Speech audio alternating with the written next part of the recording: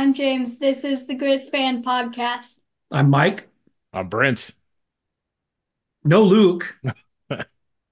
Who's that? Like Kyle 5 or 6, something like Guess who's that. back? I know 5 or 6. Luke is out traversing the greater Denver area with his significant other's family.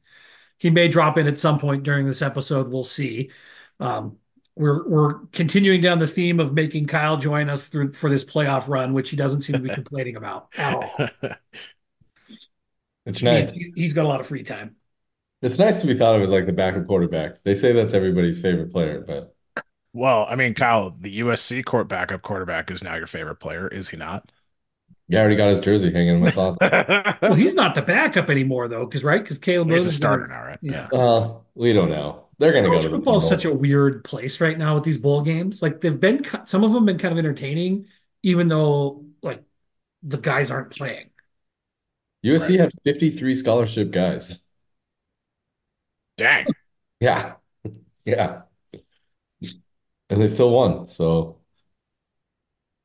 There we go. Good for Well, them. so you got a quarterback for next year now, right? Allegedly. You well, got a they're gonna few. go get another one. Yeah, Yeah. yeah. But we got Miller. Yeah, and Miller we trust. Well, we'll see. I've heard this. I've heard this with you before. Should we start going through the list of I guys? don't have like a great history with quarterbacks in any team over the past like 5 years. So 10 years maybe. I'm Yeah, I just should be celebrating. we're just still kind of cleaning up from Brock Purdy and the Niners trying to ruin Christmas. I got a Brock Purdy jersey and I wore it and Oh, 4 interceptions. So Oh, maybe maybe I'm the problem. well, you and guys, Taylor. you can't all be Packer fans and just have one dynasty QB after another, after hopefully another. So sorry. Or you could become Packer fans. It's fine with me too. I'd rather root for Jim Drunken Miller. Remember that guy? I do Remember we remember drafted that guy? he was going to be the next big thing, and then he wasn't. Oh man. All right, so we're going to do a show with a few different things. We don't have any game to break down because we obviously potted post NDSU, but it doesn't mean that won't come up. We've got some guests joining us coming up in a bit. You're a Some man. national championship experience. Jimmy Farris is going to join us, and so is Mark Mariani. And I believe so is Andrew Schmidt, correct, Brent? Correct. All right. Then we'll get to questions later and kind of jump into all that. But first, James, how was Christmas? Good. Kinda. Good, kind of. Good kind of. Oh, Whoa. oh no. What does that mean? And then I knows. Oh, all right. That's fine. Okay. He's taking no shots at my parroting. It was the Niners that tried to ruin his Christmas. Oh, well. Yeah. All right. Good. Good. Still love you. James, we did have a question like how much Grizz swag did you get for Christmas? A lot. A Yeah. lot. Got some new stuff to wear down to Frisco. You looking forward to it yet? Mm-hmm. Uh-huh. Are you James, gonna wear you got one thing showing up today. Today's a big day, huh? Mm-hmm. Junior Bergen. Chant the real nickname. Yeah, let's hear the real one. Luke's version. Ugh. So on another note, I had lunch with my family today, and my dad was excited to hear that we were going to have guests on because he thinks that that's more exciting when we just sit and talk. Oh, I told him he wasn't our target audience. It's gonna be really fun to hear from those guys. I'm fired up. I was like James's age when Jimmy Ferris was playing. Yeah, it's because it wasn't the social media era yet, but that App State semifinal game it's incredible. was incredible, and he caught the touchdown in overtime, and it was really snowy, so there were like snow berms Mm-hmm. past the end zones. I Right. mean, that was incredible. I had James YouTube it and watch it a little bit today so he could learn a bit more about it. Nice. I think Nice. that might have been the last year we had grass. No? Oh, like grass on the field. Grass. Yeah, I Yeah. think you're right. Kyle, think you you're might be right. Yeah. It's funny. I remember thinking back to that, and there were Grizz fans at that point that were and who knows, they could be right a little bit. They were adamantly mad about losing natural grass field because playing effectively in a frozen, ripped up field in November and December was like added to home field advantage for the Grizz. The sprint neutralized that. So yeah. Yeah.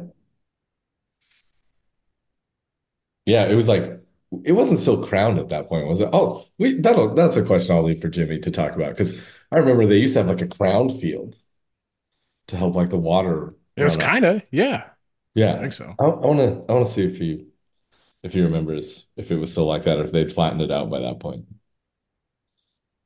We'll see I soon don't enough. think they had. I don't think they had either. I think it was still crowned, I think, but I don't know. I'm not sure. Didn't John Edwards' dad donate the money for that new field? I think That was the so. rumor. That was the Yeah. rumor. Which Yeah. now it just seems like that's a part of the budget. We have to do that. Yeah. True, true. Fascinating. Yeah. Well, Mike, Kyle, how was your guys' Christmas? It's good. Like, I'm a I'm actually a really big fan of this schedule for this national championship game. Um, Having time to like get ready and plan the trip and all this stuff instead of trying to rush it in a week is way better than the last time I went to one of these. Nice. yeah. Yeah. This schedule, this is great, but I am honestly ready for them to be back in like a game week so we can watch a game. It feels like it's too long, but um Christmas is good. My little sister announced she's having another kid. So I get Oh, a nice. nephew. So yeah, I'm really excited about that. Yeah, and then we just spent a lot of time with family. And then the Niners, ruined it. Ruined it all. Well, I mean, I don't know.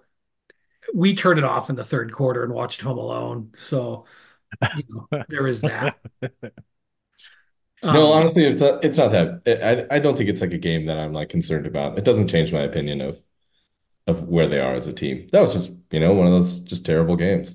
It's like the NAU game for the Yeah. Grizz. yeah, Yeah. sometimes stuff just doesn't go your way, There you Yeah. go. which is fine. Britt, how was your Christmas? Not too bad, not too bad. Just I think whatever random flu bug is going around through the schools kind of ripped through my house pretty good.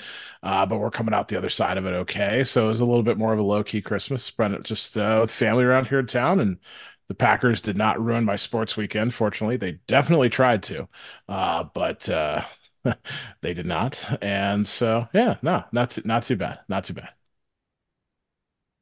James, Oh, I anything? got a question for Anything? you guys. What did you guys eat? What would you guys eat for Christmas? Ooh, Christmas Eve, Christmas Day. Yeah, you gotta be specific here, Kyle. What was for dinner? What was for dinner? All right. Well, I mean, last time we recorded, you all know we were smoking the ham. So that was the Yep. night before Christmas Eve. Christmas Eve, we went with my brothers and had um, great marinated steak kebabs with twice baked potatoes. Just way more food than you could ever need. And then my mom did more of a traditional turkey gravy and everything else on Christmas. Good stuff. Okay. Nice. Brent?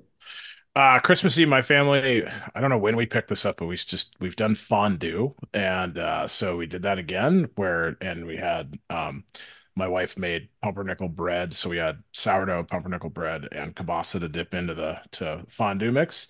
And then Christmas Day, I slow smoked a prime rib that turned out really good. And my wife made a lasagna from scratch, noodles and all.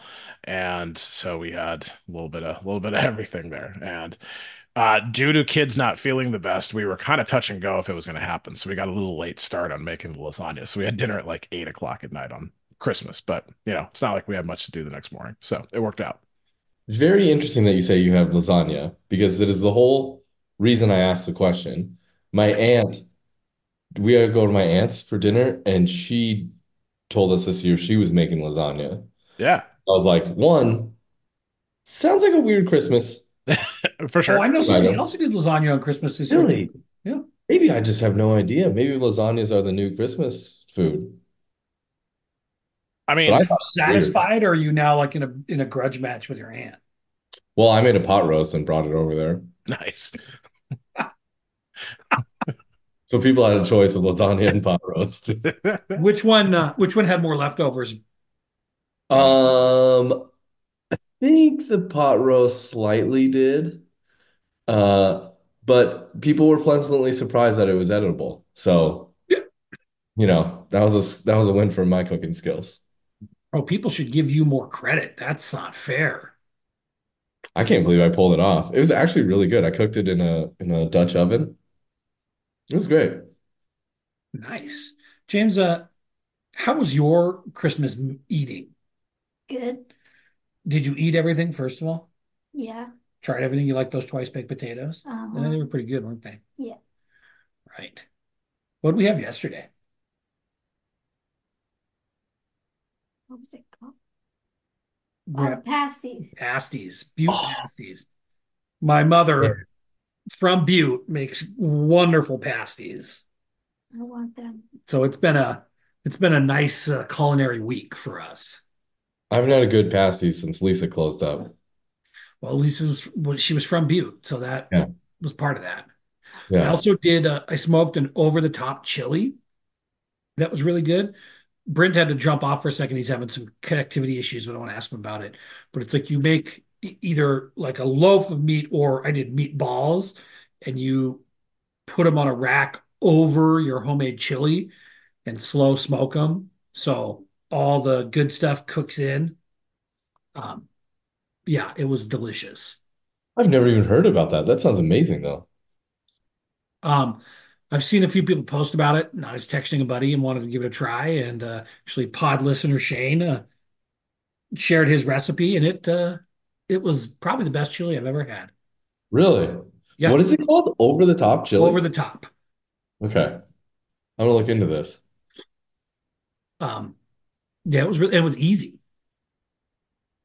It kind of does it on its own, just cooks on its own, basically. I mean, like all chilies do, I Yeah, I mean, guess. you've got like 20 minutes of kind of prep of everything right there, and then that's it. So I'm going to be expecting you now that I know that there's a central Griz tailgate area. Um, I'm going to expect you to make that before. You can come over to our Airbnb and use our kitchen, put it in the pot, and then we'll bring it to the tailgate. Yeah, that might be a tall order for a game that's at noon. Yeah, maybe you're right about that.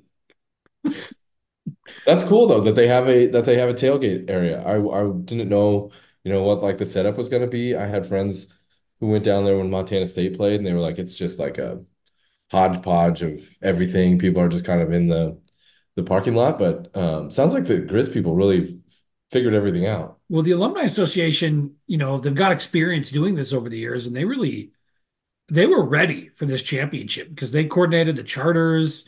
They've got the Griz Fest going on the night before for anybody who's going to be in Frisco. It's at the baseball stadium. What is it, Outlaws, Yeah, Rough Riders, something like that. you could buy Um, your tickets on their website. yep. So I don't know. I think they've got this pretty dialed in. Yeah, yeah, I can't wait to get down there and just see what it's all like. We get in like Friday night. When do you guys get in? We haven't seen our itinerary yet. It's supposed to be mailed to Oh, us today. So we leave Friday. I know that. okay. Wow, so they haven't really told you guys anything yet, really. No, just I mean, obviously the plane's confirmed, and they said they'll tell us what gate we're going to and all that today. So, Okay. which by the time this is released, hopefully everybody knows. So, Yeah. Yeah. Well, I'll have our tickets by then. exactly. Sorry, Brent's boys. back.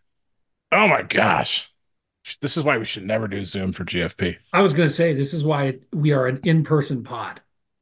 Well, I was slowly watching my Zoom meltdown, right? Like I text you guys, my Oh screen yeah, you were freezes, frozen. and then the whole thing, and then you guys freeze, and then my whole screen turns gray, and then and then the whole thing crashed out. So Awesome. Well, apologies. perfect timing because I think that our guest is in the waiting room. All So, right. any last quick thoughts before we bring in Jimmy Farris?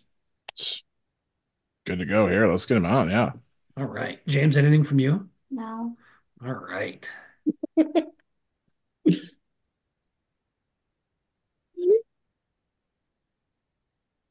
All right. Well, let him get joined in here. All right. Jimmy, can you hear us? Yeah, what's up, guys? Hey, thanks for coming on the pod. This is it's kind of exciting. Oh man, I'm happy to be here. I was thinking throughout the course of the season, I would see your tweets and I would listen to the pod occasionally. I was like, I'd like to be on that. I should reach out but I didn't want to be that guy that was like, "Hey, let me on your podcast." So I appreciate you guys asking me. Yeah, because I wanted to do it. So I appreciate it. Well, Brent and I were thinking about, trying to find a few guys who had played in championship games, and you, of course, have played in a couple and have a ring, and I think that's a pretty relevant conversation for our fans to be listening to right now. Yeah, it's man, you're taking me way back. Those are the good old days. So I'm happy to reminisce and revisit those times for sure. We so you've listened a couple times, but we're a fan pod, and my son James, who you can see on the Zoom here, at breakfast this morning, I was making him YouTube highlights of your big catch against App State because it was well before he was born. But I was trying to explain that, if social media had been such a thing then, that touchdown catch would be even more famous than I think it is in Griz fans' minds. Well, I appreciate that. Yeah, it's funny to think about that. We're all old enough to have grown up in the pre-internet era. And so, I think around that time, the internet was obviously there and available, but there was no YouTube. There was no place to post a video or where a video could get shared or seen by anybody else. You pretty much had to catch it live, or maybe you were lucky and got a highlight on SportsCenter or something like that. And so, yeah, different times. Sometimes I feel silly when I repost some of that stuff on my social media now. It's like I'm this old guy just trying to revel in the glory days. But I also think it's fun because, there's probably a lot of guys that play on the team now that have never seen any of those videos. They're not even really aware that stuff happened. And so, it's interesting. It is. It's fun because a lot of the stuff we don't really know where to find it. So when people post it, we love to share it because, it's all this history, and there's this whole generation of Griz fans that if it's not immediately available on YouTube, they might not know about it. It's funny because when Keelan broke the longest touchdown record, somebody posted the video of mine. They keep posting them like back to back, right? Yep. And I started getting all these alerts, Twitter alerts, like that I'd been tagged in something, and I wasn't at the time, like wasn't watching the game, or so I was driving home from somewhere anyway. And so I saw the video, and that was the first time I'd seen the video of my play since it happened. And Really? because I don't have, I have some of my old Griz games like on VHS, but I don't have that particular game or any of the videos from that. And so I kind of teared up when I was watching that because it was like this major throwback. I hadn't seen it ever. And so that was really cool when I can't remember who posted it, but it was really cool to see that again for the point that you're making. With a lot of that stuff is just not available, I think it might have been Kyle Hansen at K-Pax, but It was I Kyle went into the Hansen. old footage and found Yeah. it. Yes. Pretty They good. did the same thing with the catch from App State too, right? Like, didn't he post that kind of like leading up into the North Dakota State game? And I think I posted that. oh, did you? I think that Okay. was me that posted that. Yeah. Because I do have video of that one. I've had that video since shortly after that game. There was a couple people that I was close to that videoed it, and right away within a week I had 2 or 3 VHS copies of that game that I still have. And so what's funny about that play, it's been a number of years, and maybe it's because I've seen it so many times on TV or on video that I don't remember that through my own eyes, if that makes sense. Yeah. So when I think about that play, I think about seeing it on video.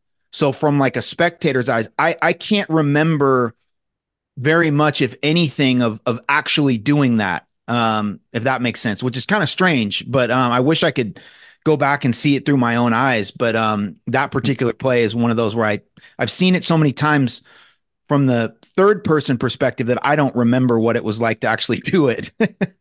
I remember it for me. It was right in front of me.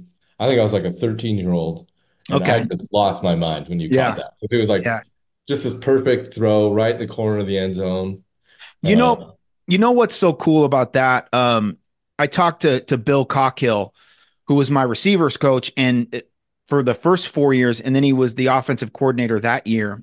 And what's so cool about that is Cockhill had us doing these drills in practice for years. I mean, we did them the whole time that I was there. And, sometimes as a player, you're like, come on, what are we doing we do this drill every freaking day. Like, what are we doing? And I'll be damned if that play wasn't the literally from practice to the game, that drill that we worked on, which was getting that outside position on a fade, kind of leaning into the guy, leaving enough room on the sideline and kind of fighting that battle to leave enough room to drop that ball. I told him after the fact years later, I said, dude, thank you for some of those quote unquote stupid drills you always had us doing, because they really do play out in those situations. And so when that came up, I did it almost unconsciously just because we'd done it so many times. Yeah. And I think when I look back on my career with the Griz, I think those are what makes some of those memories special to me. It's not just making the catch. It's like, man, that was years and years of work and drilling that specific technique that made that possible. And so I just feel really fortunate that I had so many good people around me that allowed stuff like that to happen. That's awesome. Well, so Jimmy, obviously you've been following the team this year. This is, it's been 14 years since the Grizz have been back national title game. What's been your impressions of watching this team this year? Obviously we're seeing better results. What have you seen, like as a former player as well, that's like been the difference maker from this team versus the past couple of years? Yeah, so a lot. We could talk about that for we could probably do a 3 or 4 hour show on that. Maybe you guys have. Sometimes I think from a guy that's not in the building, guy that's not around it day to day. I don't live in Missoula, obviously. On the surface, the easy ones are once they made Cliff the guy and it was kind of unequivocal. I think everything, you got to have that position solidified. Not only, I mean, of course, just to be a good team, but if you're going to make a deep playoff run and a championship run, that position, everybody in the locker room's got to know, like, that's the guy. Mm-hmm. And so I think once they did that, was that after NAU, right? Yep. I mean, so the data is there to support that. But I think on an intangible side, I think everybody in the locker room saying, like, all right, we're riding with Cliff and let's go. So I think that probably number one. I think bigger picture though, it's almost a case study in what belief can do. In the different, because look, they're not calling different plays. They don't have different players on the field. These guys didn't suddenly become better. They didn't improve their skills overnight. They're just playing with a different level of belief that, hey, we can beat any. I think the Cat game was the example of that. Yeah. They came into that game, and you know what? I take that back. Maybe the Idaho game. Mm-hmm. They came into the Idaho game like, F these mother effers, because Idaho, after they won last year, talked all that trash and Eck was talking all that. They came into that game like, okay, we're going to find out who we are and we're going to find out who's better. And when they smacked Idaho, I think they probably got on the bus and went home and were like, all right, we're for real. And they started to believe it. And then all of a sudden, as a player, as an athlete, when you raise your expectations of yourself, all of a sudden you start to play up to your own expectations. Mm-hmm. And so what you're seeing is a team now that is like, shit, we should win the national championship. Absolutely. And they're going to play like that. Yeah. And I think that's like, we could talk about this play and that play or this scheme and that scheme. I think on a big picture, on the macro level, they're a team now that believes that they should win every game that they're in. And more often than not, when you believe to that level and every guy in the locker room is bought in, you get that result. It's awesome. That is great. And a lot of people have kind of wondered if Cliff and kind of the team feeling like they need to build around someone. But, the Idaho game, I think, is a good point because a lot of us went into that road trip kind of thinking like, this is bad news. This is ranked teams on the road, back-to-back weeks. They beat Davis, but they're kind of in the back of some people's minds. Davis maybe wasn't as good as their ranking, but Idaho was supposed to be the real deal. And they go in and do that. And you're right. They just have not looked the same since then. And then 2 weeks later, was it we crush Sac State at home? Mm-hmm. That's mental. You know what I mean? That's a different, so my whole family is Idaho Vandals. My oldest brother went to Idaho, had 2 nephews that did PWOs up there. I couldn't get him over to Montana as much as I tried. One of my sisters went there. So we were watching that game kind of as a family, and my brother and one of my nephews commented in the first quarter. They were like, the Griz came to play like with an attitude, like we're going to let you know who still runs the Big Sky in the Northwest, and they did. There was a play in particular in that game. I can't remember which one of our offensive linemen it was, but he drove a Idaho DB like into the front row. It's McGinnis. Yeah. Yes. Okay. Got a penalty and everything. And I went nuts. I was like, yes, that is exactly, they need to know like that we mean business and we're here to put an ass whooping on them at their place and let them know who still runs the show in the Big Sky. And that game was a statement game from a physicality standpoint. And to me, again, I'll keep alluding to it, the bigger picture from a mindset game, man. They did not look back from there. They were like, we will kick anybody's ass that we line up against. And that's what they've done. All right. Do you need like something like that? Like when you were never really on teams that sort of like went through lulls, right? Or like were kind of like not expected to achieve quite a bit. But when you are an athlete, do you need something at times to like reaffirm that belief or like within a team? And if that happens, then it's just like it just kind of catapults you through. 100%. At the most basic level, I talk a lot about needing evidence. People talk about, oh, how do you build confidence or how do you build, that belief? It's like you need evidence, right? Like if you're telling yourself like, hey, I'm a great receiver that catches every ball. What supports that is going out and catching every ball, right? So you start to build the evidence that you can actually do that. And so I think, everybody always talks like we're this, we're that. We should go out and do this. We should go out and manhandle, whatever. When you do it and then you go watch it on film and you're like, yeah, we did it. Then you got a little piece of evidence, right? And that builds your confidence and your belief a little bit more. And then you go out and do it again. And you just start stacking evidence to the point where it's undeniable to yourself.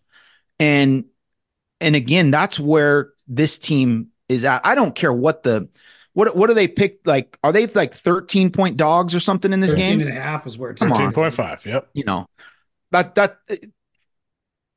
Look, anything can happen in the game, right? That, who knows? That may happen. We may end up winning by 21 also.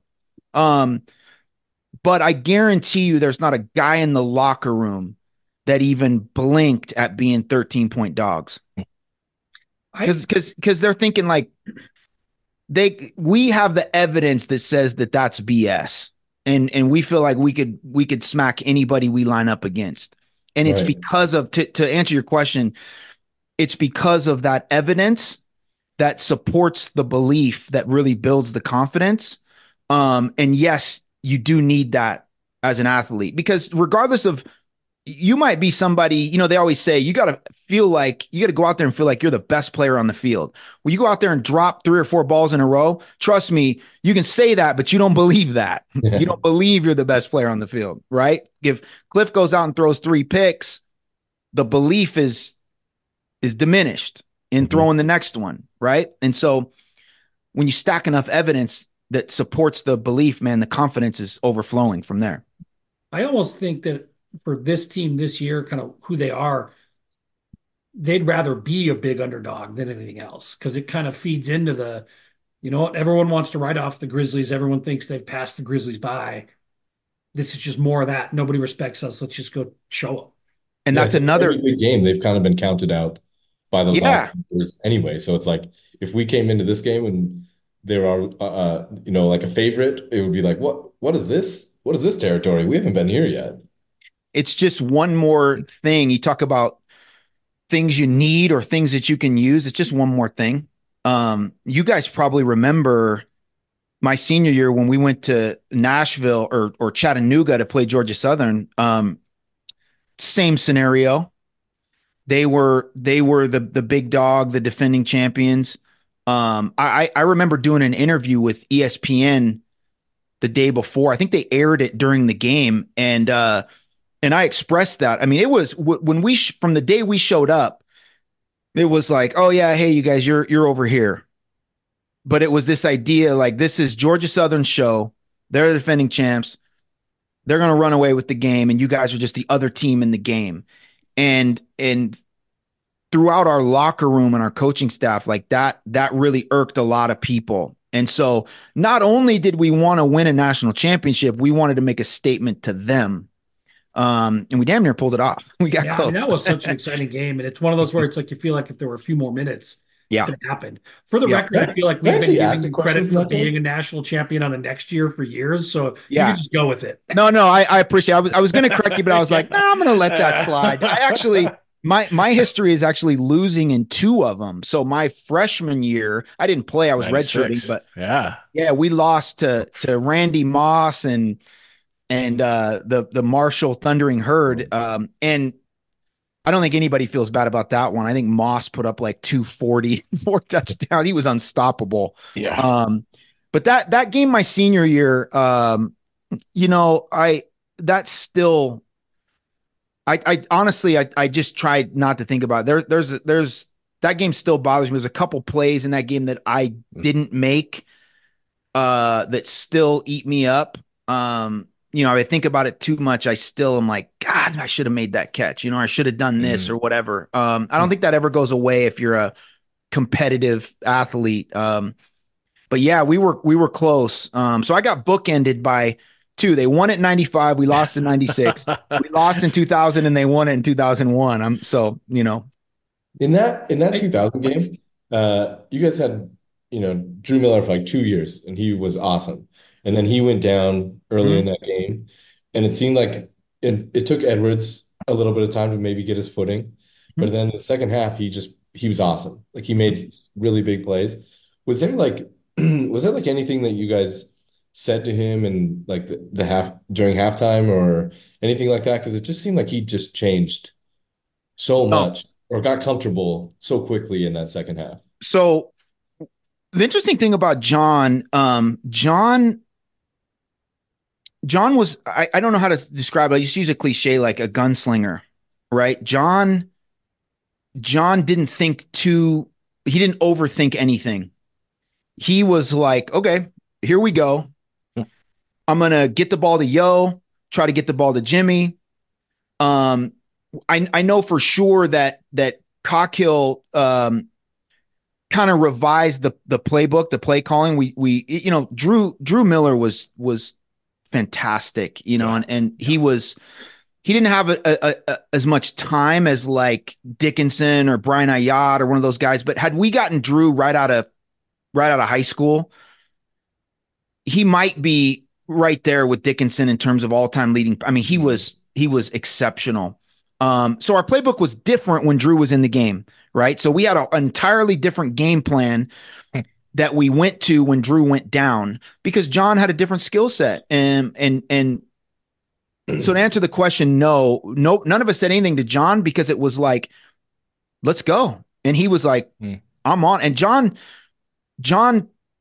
threw balls that Drew wouldn't throw, like risky, And that's one of the things that made John great was he was just like, I don't care if I throw a pick, like, so what? The next one might be a touchdown. So let's go, Right.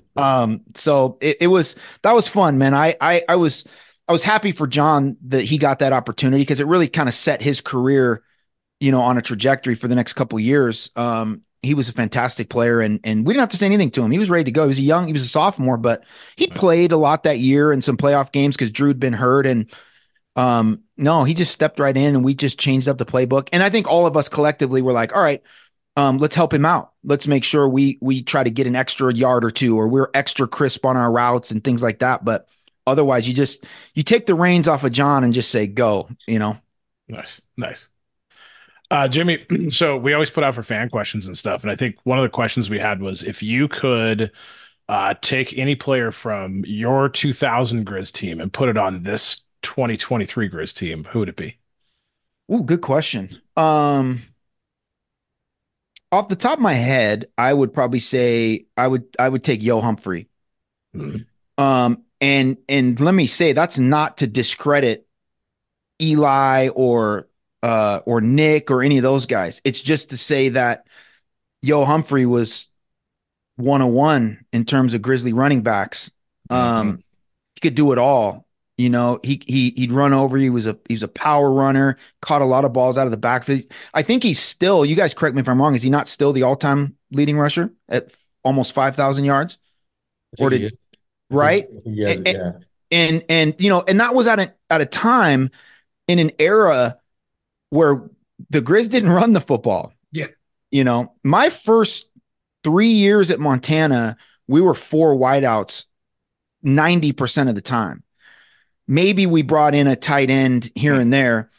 My junior year, we brought in offense coordinator named Bob Cole, who wanted to balance out a little bit. And that year in 99, Yo broke the single season rushing record. I think he rushed for like 1,200 yards, which was like out of this world for Montana running game at the time. And then Yeah. I think he came back. I think he broke it again every year. And his senior year in 01, I want to say he rushed for like 1,400 or 1,500. You guys could look that up at some point. But point is, I love the Grizzly offense right now because of how balanced it is. We can beat you. If Eli and Nick are hot, they can beat you. When Cliff needs to throw the ball, our passing game is more than adequate. So I would probably say, yeah, let's throw Yo Humphrey into the mix and know that if you gotta run the ball, if you end up having to run the ball, that's a guy that'll get you 150, 180 if he's on that game. I think that'd be a very good addition to any Grizz team throughout history. Second to Yo, I would obviously I would put Mark. I think Mark's coming on after me. I would put Mark Mariani on any team. Because of the if I can, I don't know if I'm taking up too much time, whatever, but I love talking about this stuff. Yeah. It's funny. I get asked a lot. Probably the most asked question is about Grizzly receivers, and people always want to talk about who's better. They'll ask me. I don't know if they ask anybody else. They ask me, who do you think's better, you or Mariani? And it's like, it doesn't have to be I don't even like the premise of that question. I'll always defer and say to me, he's the GOAT. I think he's one of the best Grizz receivers ever. Because of the consequential plays, as I like to call them. Like there's guys that have had more catches or more yards or done, but the size and the magnitude of the plays.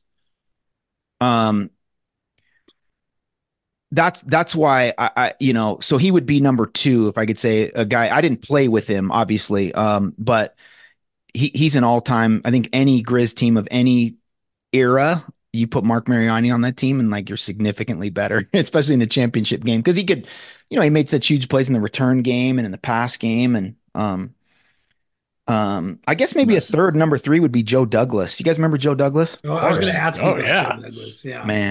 Man, Joe Douglas was Real deal. I will say this. When I was a true freshman, my goal was to be like Joe Douglas. I ended up wearing Earhart's number because Mike Earhart and I got to be. He kind of took me under his wing, and he wore number 8. And so after that season, I said, "Hey, yeah, as you do as a young guy, I was like, I want to ask your blessing to wear your number next year." Um, Joe Douglas was a monster, man. He was a monster, and I think one of the things I learned from Joe, I was really uptight. Like I was really a technique and fundamentals and run the route this way. And Joe was a total freelancer.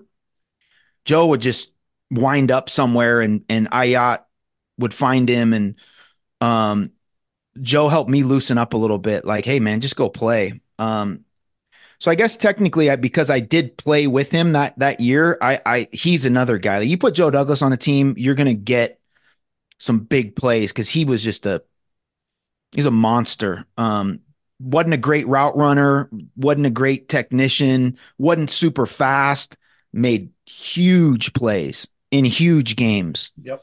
Man, I could talk about this all day. You guys got me really reminiscent about some of these. Well, I think, but right where you're going, I think is a good question because you talk about Joe Douglas, huge plays in huge games. Mm-hmm. We've got you on obviously huge plays in huge games. Catch to send us a national championship. You're talking about Mark Mariani, huge plays. One of the jumps up to me is the punt return or the kick return against South Dakota State and the comeback a long time ago. Yeah. You hear a lot of those. And then we've got, Junior Bergen, who's a receiver, although he's not doing quite as much in the receiving game as he is in the return game.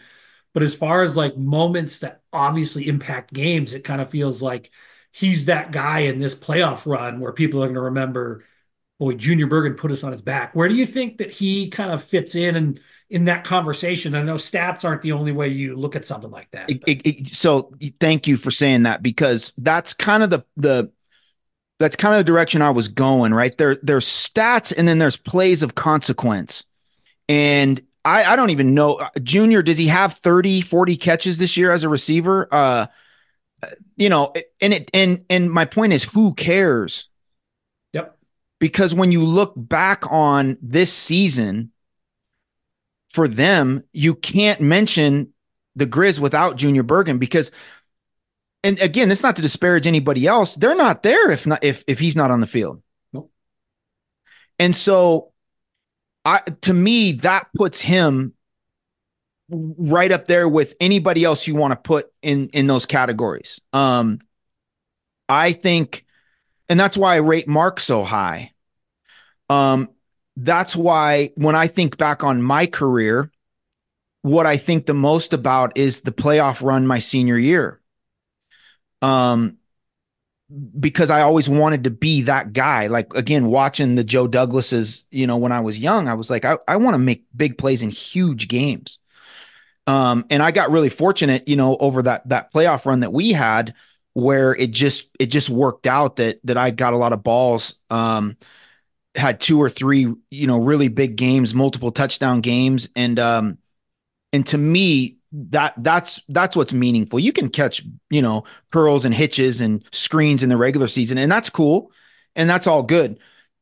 But when it's playoff time and it's snowing at Washington Griz and, we need to play, those are the guys that fans remember. And Junior, again, 20 years from now, I'm 22 or 3 years removed from that. Everybody still says, man, I remember the catch in the semifinal game. I remember they don't remember a random 40-yard touchdown I had in the regular season, And so Junior has written his name in those books, and he's right at the top of Griz lore forever because of the magnitude of the plays that he's been able to make. That's what I think makes him special. Absolutely. Do you have a few more minutes to hang with us? 100%. Mark's in the waiting room, so I think I'll bring him on. Yeah. We'll do a little bring him on. Crossover here. And Brent had tech difficulties again, so he had to reboot. So he's coming back on too. But it's perfect timing for Mark to join us because we were just talking about kind of moments and where you guys rank and stuff like that. So when he gets on, we'll ask his opinion on that. But while Well, we're waiting for him to jump on. Brent did check, and Yo is still the season and all-time rush leader. He's most carries in a game, most yards in a game, tied for most rushing touchdowns in a game. The thing that amazes me about Yo's stats is that was before playoff stats got to count in all-time numbers. So let me just make a little plug for myself because none of my that's what I was going to playoffs. say. Because you, Joe Douglas, like None of my. Yeah. it's not an apples to apples on these lists. I was looking. This was some years ago, and somebody was asking me about where I ranked. I was like, I honestly have no idea. So I looked it up and I saw like my total touchdowns, and I was like, that can't be right. Because I think I've got like 7 or 8 playoff touchdowns that don't count, you know? So I was like, this is garbage. But yeah, it's you throw Yo's playoff numbers in, and I'll say this too. And I'm even gonna I hope Mark can't hear all the trash we talked about him before he got on. No, I'm playing. Well, that Now, confirms I that he will- can hear us. We got to smile. Right. I will say this again, and now I sound like the old guy that's trying to like, if you guys remember what the field was like at Washington Grizzly Stadium in December and November, pre-field turf. So Yo Humphrey and myself, any stats you see that we had, we were doing that on the equivalent of an asphalt parking lot iced over, wearing little nub rubber turf shoes that you would wear on AstroTurf.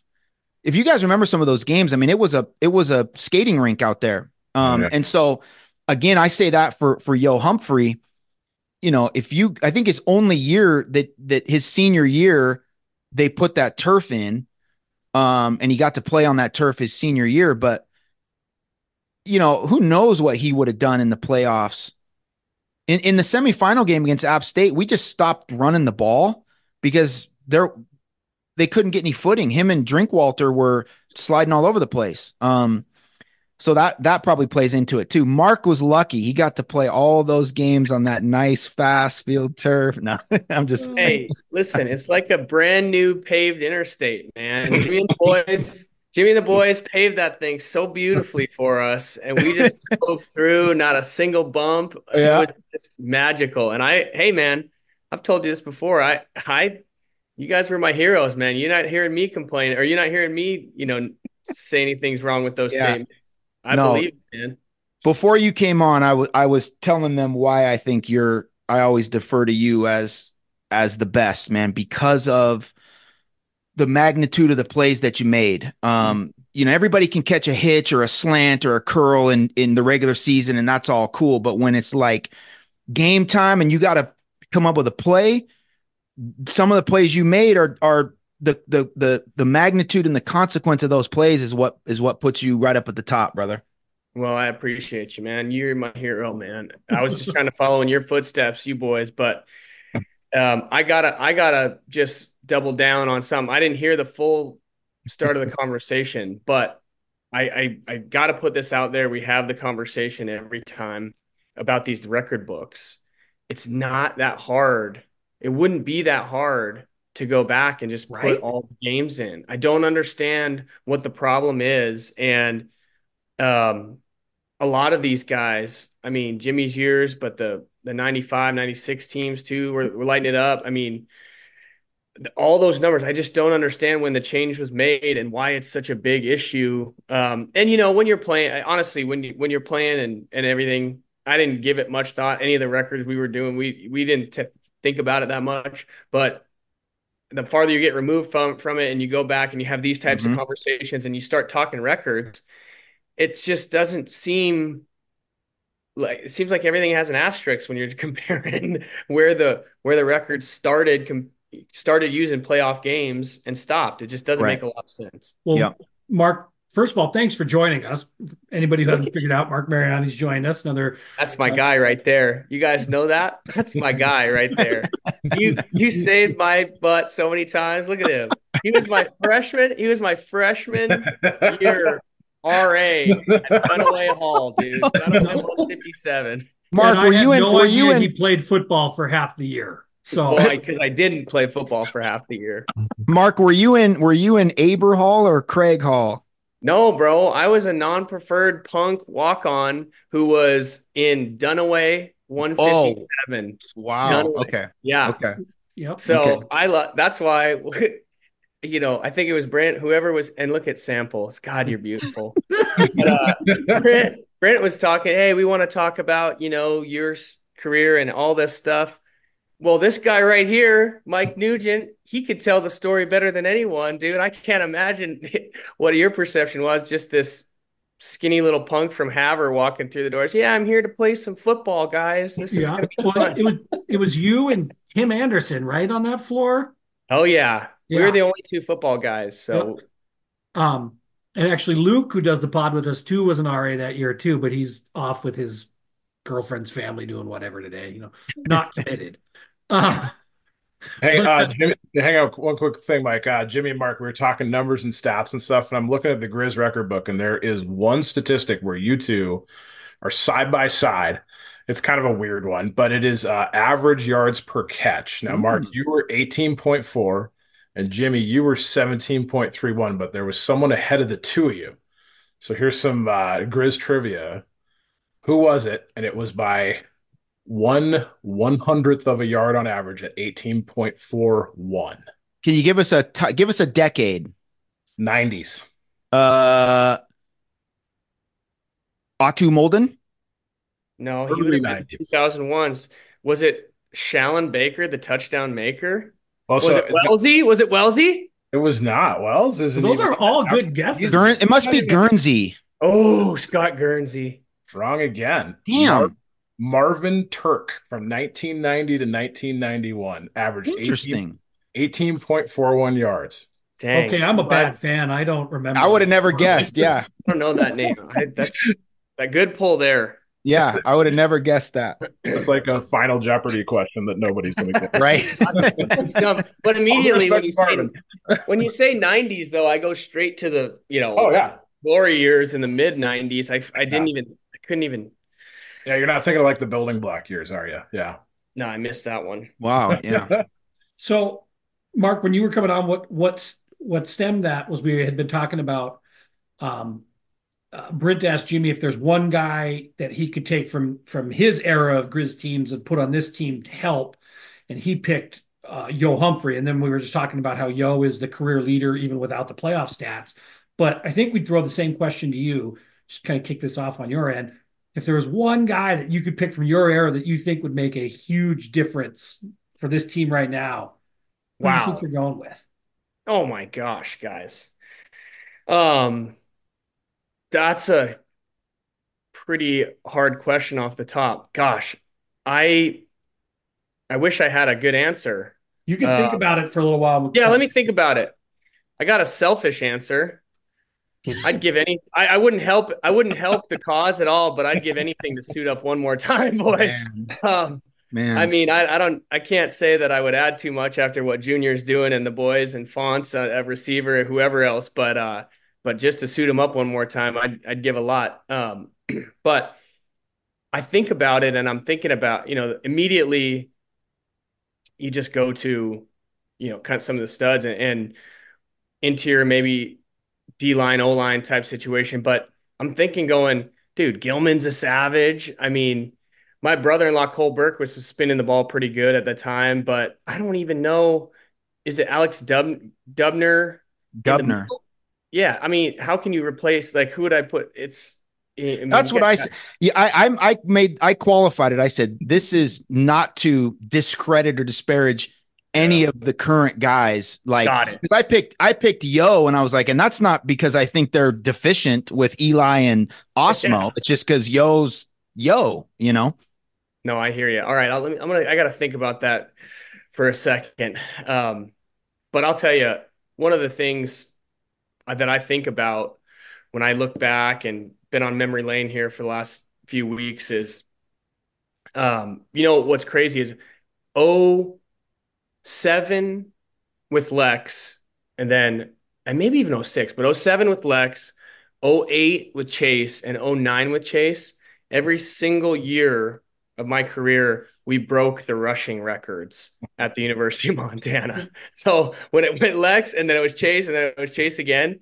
And so I think about some of the record books, and I kind of look at some of the numbers, go, how in the hell we didn't even we weren't. I didn't think of us as a majorly explosive offense, but then the record, the yards, and all those things that you talk about, we stacked them up. But I just, man, I can't think. We were just such a bunch of scrappy.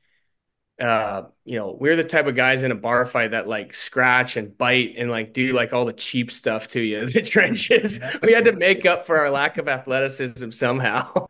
And so, I mean, I think of like my junior year, like a JD Quinn type guy, just a mean, nasty dude on the line. Like, how could you ever not want somebody like that?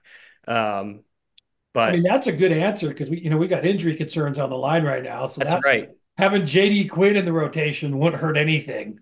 Levi Horn would be a good one. Taryn Hillsland. We had some bruisers up front that can move people. So I don't know. That'd be hard. It's a hard one for me. I mean, I also love the boys. I mean, I think of like our defense. Our defense was just nasty. And you think of Sean Lebsock. Sean Lebsock for middle linebacker was what?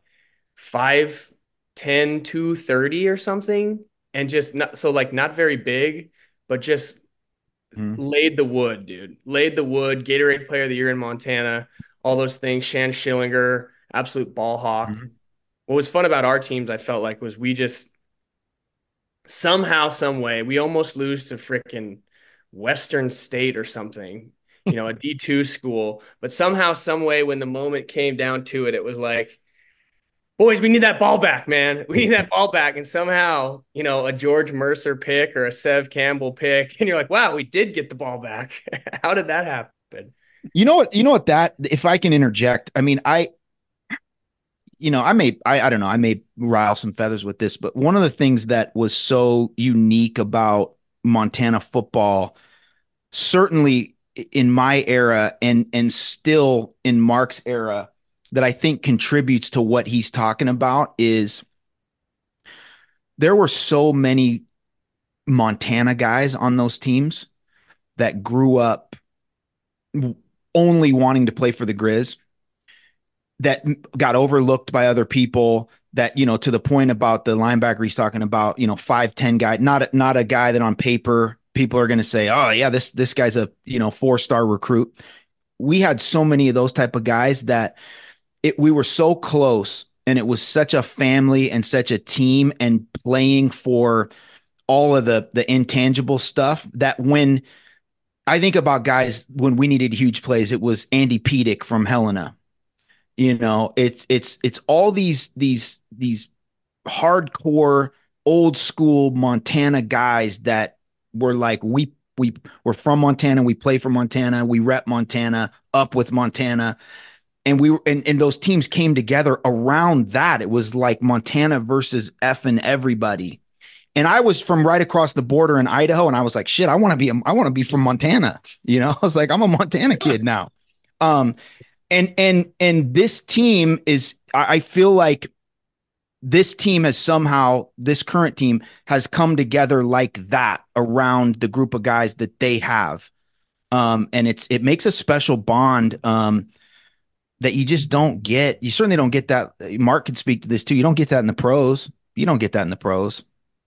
Sometimes you come together, you make a real good, but it's not the same, And so that's why these type of teams in these type of games playing for championships, it's so special, and you never forget it because of the way you come together it's a cliche, but as a family and as brothers playing for much more than just a trophy. Who cares about that? I care less about rings, trophies, whatever. I want the experience with my best friends and my family. And that's what this team reminds me of, some of Mark's teams and some of the teams that I played on, because of that togetherness.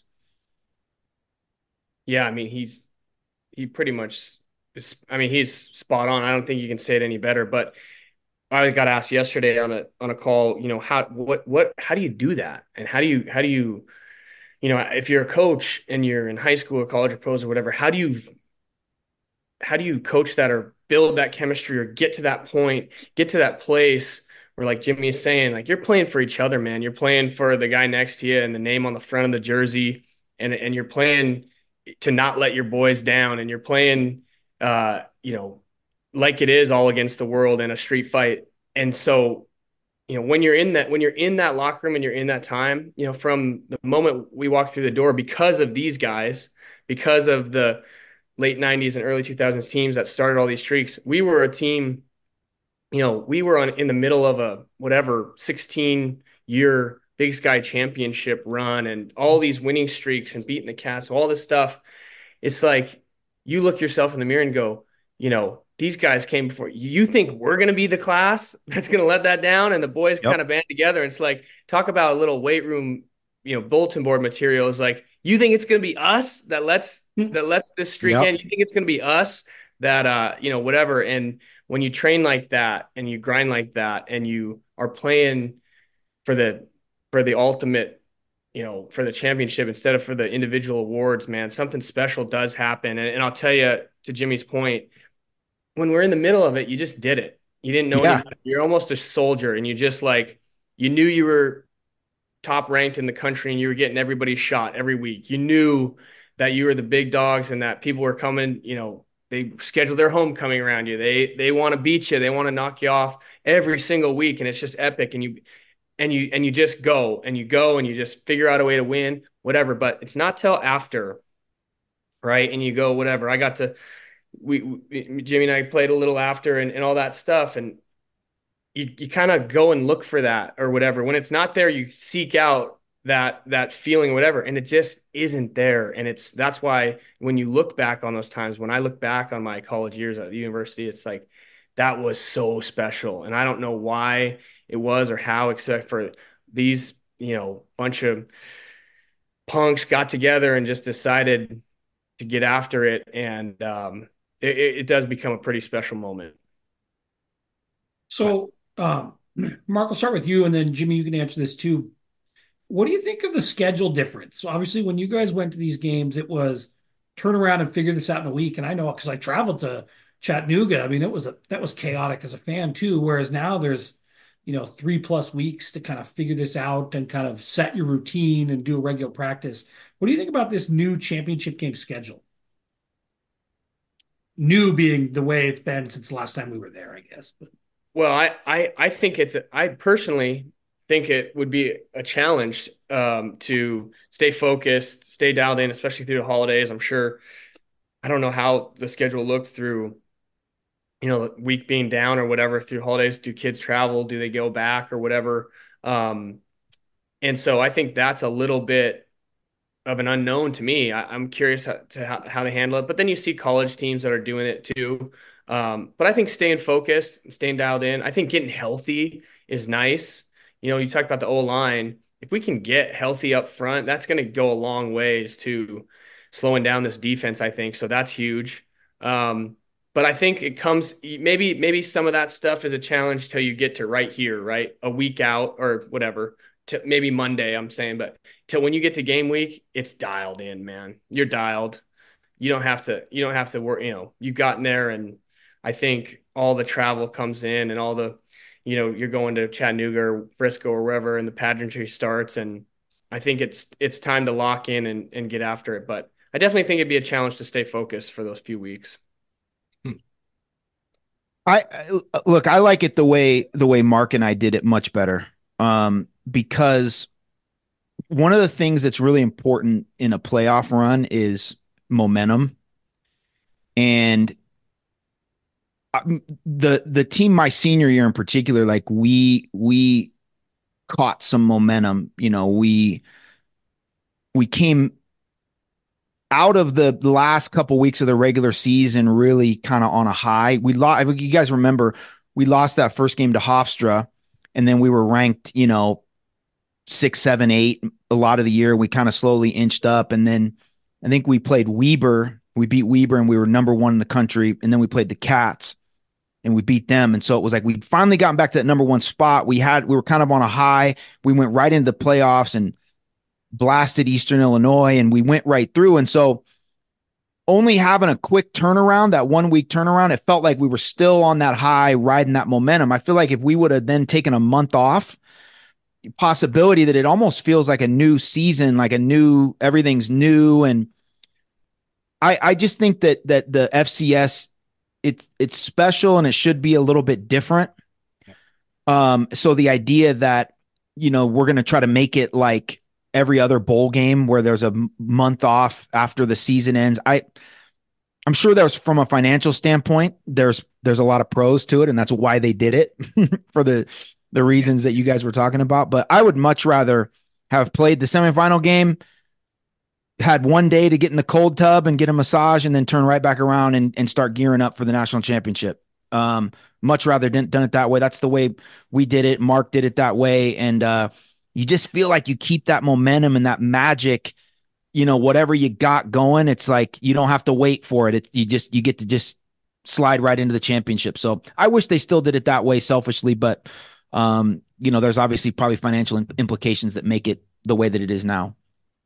Well, and if I can complain a little bit too, you're gonna take whatever 3 weeks, whatever our time difference gap is, and then you have to play it on a Sunday afternoon and compete NFL schedule. Yeah. Why would you do that? If you did this whole thing play it on Saturday night. Yep. Play it where you're the only game on, and showcase the playoff system, the FCS, Sunday afternoon on week 18 of the NFL. Why? It makes no sense.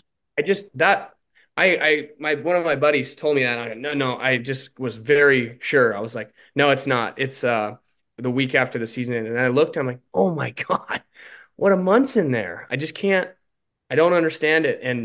But it's all good. It is what it is, because I'll tell you why. Being down here, when the Griz are on ESPN again, the last 2 weekends, or, the last 2 games, when they're on ESPN and it's the late night game, whatever, there's not a lot of other stuff on, then my phone starts blowing up like, dude, your boys. I'm like, oh, that stadium, all the snow's coming. Look at these overtimes. And it's just like, talk about instant exposure for your university and for the FCS and for the whole thing. It was just, it literally was the only game on, even though it was late, but you sat there and went, that's what we need, man. That's the exposure we're looking for. That's how you translate and take that momentum and build your university back and build your program back and get those recruits to see you and whatever, is by being in. And then they put us at 2:00 on a Sunday. And Mark, how about just to give more love, credibility, whatever you want to call it, to FCS football? That's right. Listen, never put a bowl game of a Power 5 on a Sunday to compete with the NFL. Never. And here's the thing, my issue with all of that is there are great, and it's starting to see more FCS guys in the league being higher draft picks, like being big time players in the league, but for so many years, when it was 1AA, it's like, oh, you played at a lower level. It's like, listen, you probably experienced this too. I'll talk a little trash. I went to 49ers camp as a rookie, and then all throughout my career in the league, and we'd have these guys, come in as late round draft picks from SEC schools. And I'm thinking, this guy wouldn't have started at Montana. Yeah, that's right. How many of those guys, Mark, for real? That's right. Nonstop. Right. And it's like I played against better DB. You started in the Pac-12 for 3 years. Like I'm out here cooking you, and there was better DBs in 1AA. My point is this idea that like the Big Sky in particular, and I'm pro Big Sky, the best Hadn't noticed 100%, bro. Bro, Big Sky, best conference in 1AA in FCS, hands down. They can Southland Conference and all whatever, right? Consistently, the Big Sky has the best rivalries, the best matchups, the best stadiums, the best atmosphere, the best players, and we don't get any love like on a big stage. And so can we at least get our championship game featured?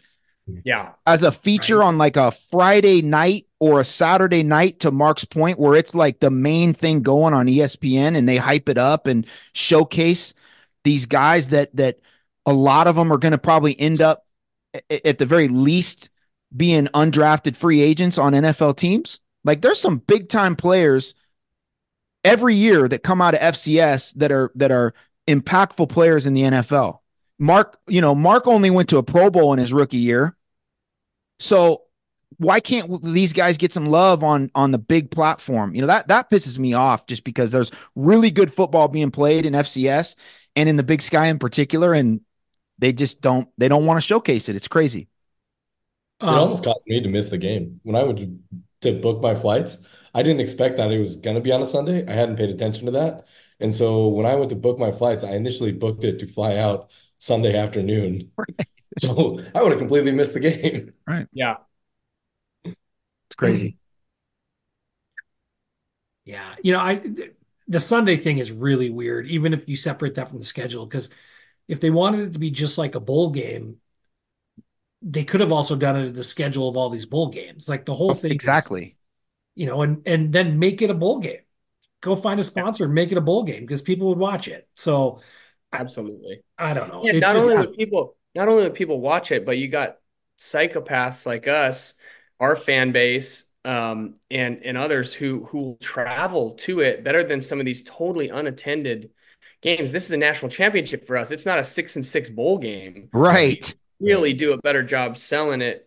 And I hate to be taking anything away of what we're going to and whatever, but I kind of felt a little slighted there, that in the sense of I just don't like Sundays. I don't like competing against the NFL because you just know how big they are, and you know that every bar and restaurant's going to be tuned into the red zone and whatever, just because it's Sunday.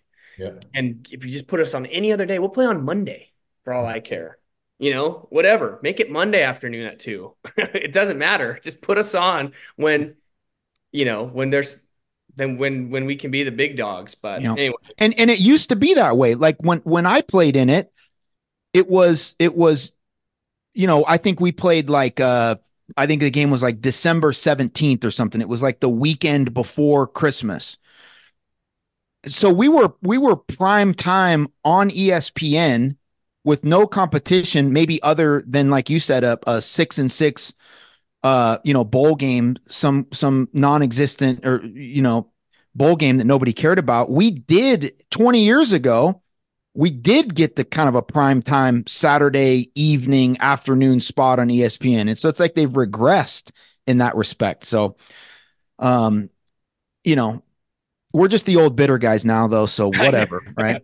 Hey, No Mark doubt. and Jimmy, one of the questions we had on here is kind of like beyond your playing days now as fans, what's like a favorite moment post playing days, Griz moment for the two of you watching this team?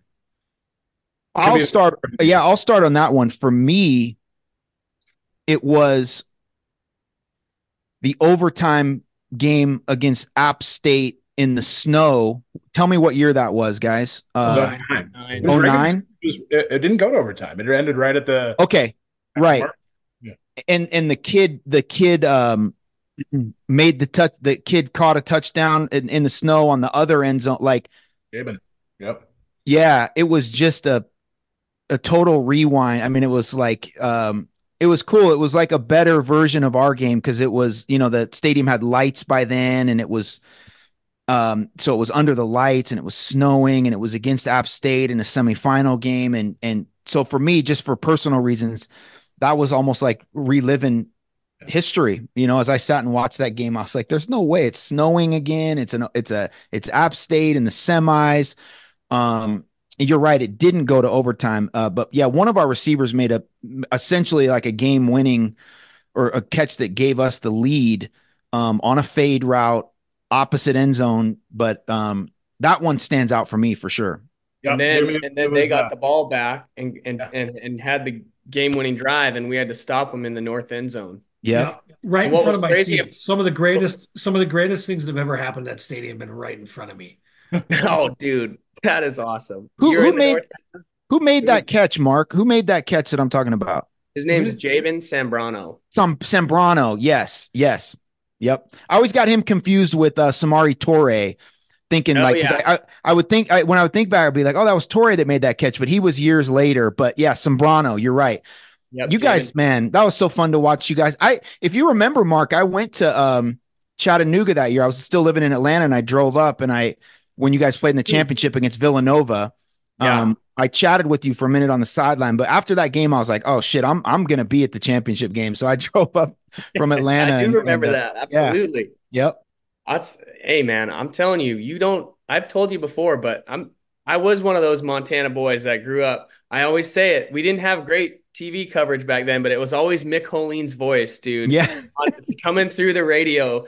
And there it is, the Montana Griz. And it was just that high pitched yep, thing. I'm like, dude, I just dreamed of yep. it since I was a kid. So you guys were my heroes. But man, I like this run. I mean, you got to remember. So that game was my senior year, Jimmy. So then when I graduated, it's also the time Coach Hauk left, and sort of all that stuff started transpiring. So I'm trying to think of a good memory back, but from between now and then. But I just gotta say that what's happened, and I'm watching this thing from afar, right? And it's only the last few years that I can say this about, but it has felt like, because I go, let me finish the point, because it's felt like those slappies from the other side of the mountains, those Bobcats, have been getting so much love, dude. And all the attention. It's not even about football. It's about the university, and it's about Big Ten, it's about all this stuff.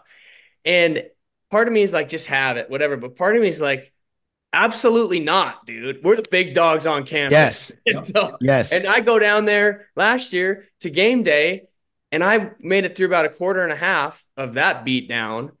And I left the game, went straight to the parking lot, and got friendly with some Jameson. And it was just because I was talking so much before that game. So that brings me to my point in a long-winded answer is really this run that we've had this year has been so epic, from a sense of not just the success on the field, of course. I mean, but when we lose to Northern Arizona and barely beat Farris, you're kind of going, a little frustrated, whatever. But then to pick up the pieces and to go put a beat down on the Cats like that was so, so good. But then to go on this run, and like I said, the last 2 weeks especially, I'm trying to think who we played. Delaware wasn't as much national coverage, but the last 2 weeks with all the national coverage, the games and how they've come out, and obviously seeing Junior Bergen become a Griz legend and break the punt return records and all that stuff all in one stretch, having that stuff, being able to watch it from down here. I'm telling you, man, my phone lights up. Everybody down here is talking about it. I got my local radio show that I'm on. They're talking about it every week. Who do the Griz got and all that stuff. It just feels like everything in the universe is back to the way it's supposed to be a little bit. We needed that. And we were off the rails for a few years there, honestly. I mean, we didn't have as much to cheer about. And so getting back, I know, what is Coach Hauk's like motto this year or something? It has something about going back to being dominant or something like that. But getting back to that, getting the exposure, getting Montana back on top has just been so fun to watch. And those boys having 2 overtime games under the lights has been pretty special. Mark, you said it earlier when you got on, and I wanted to call it out, so I'm glad that you brought it up again. You said about it's for the institution. It's not just the football program, but I think one of the things, and we've talked about on this pod, but one of the things that's been so great about this run is kind of reminding people in the region in Montana, like, this is a great place to be. Good stuff happens at the University of Montana. Right. There's great things that go well beyond the football program, and football is kind of the front porch to the university, and we need this. Yeah, this no, is good. I know, and we can spend another hour talking about that too. But it's enrollment, and it's perception, and it's not that we're in a direct competition with Bozeman, but it is this whole back and forth, especially for in-state kids, where are you going to go, whatever. And we're down and this and that. And I've been down here harping it, just spewing to whoever will listen. But look at what Colorado did, and look at the exposure that they brought. And there's not a single student, their whole enrollment is filled for 2024 because of what they did with their football program. And I don't, I know we went through a whole run around of trying to get the indoor facility or the indoor field built, and had to fight over the dirt and all this stuff. And it's been that way since forever, that we don't really work together with the university as far as in the sense of all that stuff. But I gotta say, man, feels like when the Grizz are winning football games and things are back in place, it just feels like the university and everything is back on track. And I think it's an important part. And again, I live in SEC country too. If anybody realizes it's all these small towns in the SEC, you look at the SEC, all of them are in pretty small towns in the middle of nowhere. But they know that football especially, but sports in general, sells their school. And these facilities are out of hand down here. And I just wish we'd take a page out of that book, because we don't need to be talked about as 1B when it comes to the state of Montana, baby. It's the University of Montana, and everybody else is second. I like that. So, we're into this pod. We've got two all-time great wide receivers. We felt like we needed to balance it out a little bit with the favorite backup running back of this pod. Another guy with some playing time in national championships, Andrew Schmidt, kind of calling in to yes, keep us grounded. Am I on the right pod? Oh my! Look who it is! What's going on here? We have professionals and then me. Oh my professional God. shit poster. Hey, nothing makes me happier than to open up the X account and see Andrew Schmidt going at it with somebody else. Yeah, Oh well, my God! I appreciate that I have some fans. Oh, dude, you are a legend. Yeah, well, appreciate it. Yeah, what do you guys want to talk about? How right I was? So you guys probably don't listen every week, but I mean, we had a pod after NAU where Brent sampled me and we had Schmidt come on, and we thought the world was ending, and we talked about all the concerns about, is the staff too old? What are they doing? And Andrew probably took it the farthest, where the fan base is now convinced that he owes them a dunk tank to show how wrong he was. I think I do. Well, see, part of the problem is when you wake up every morning and you light your fireplace with your hot takes, you gotta, take the good with the bad. It's just sometimes you get caught up in the air with a couple drinks, and you say some things, and you end up having to commit to a dunk tank. Now, I do want people to go back and listen. I said a virtual dunk tank where you guys send your best insults to me, and the best insult wins the prize. Okay, but I think now I kind of became a thing, and now it has to happen. So.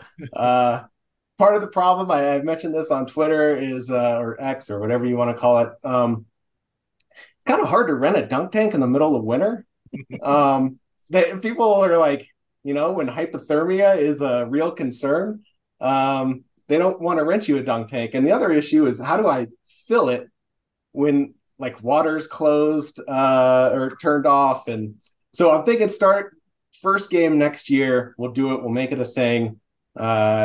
Raise money for the university. You dunk tank, you dunk me for however amount of money we come up with, but we will actually do it. And one thing, I know this is an audio medium for most people, but since this started happening, okay, every time I get on Instagram, I get these ads for these ice barrels to dunk myself in. I'm not even shitting you. They come up on Instagram every day. So I'm glad that some good is coming of this. I think they're probably trying to tell you that the cold plunge is really good for your mind. And so maybe you'll think more clearly and have better takes if you start cold plunging on a daily basis. Yeah, I don't think so. My takes are always bad or, hot, I would say. Yeah. But Jimmy, nice to meet you. Jimmy, nice to meet you. I don't know if I've run into you before, but we have a mutual friend, Nick Harris. Oh yeah. From Idaho. And I remember him because I'm friends with my best friend with the Boise State. He was actually Nick's roommate at Boise State. And he would put me through workouts that you were doing with like Terrell Owens and stuff. Yeah. So Nick, quick. So Nick played high school. My brother was an assistant coach at a high school, played for Nick. That's how I met him.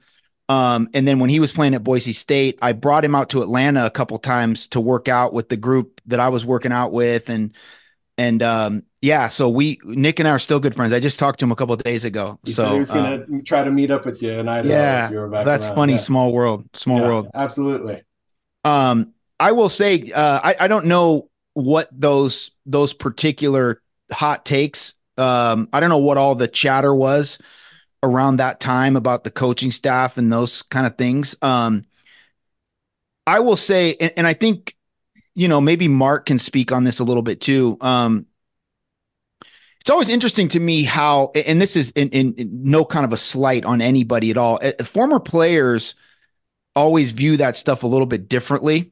I certainly at times was like, what are we doing here? With play calls and Brent Pease is I've known Brent for 25 years. He was the O coordinator back when I was there. Then he was O coordinator here at Boise State.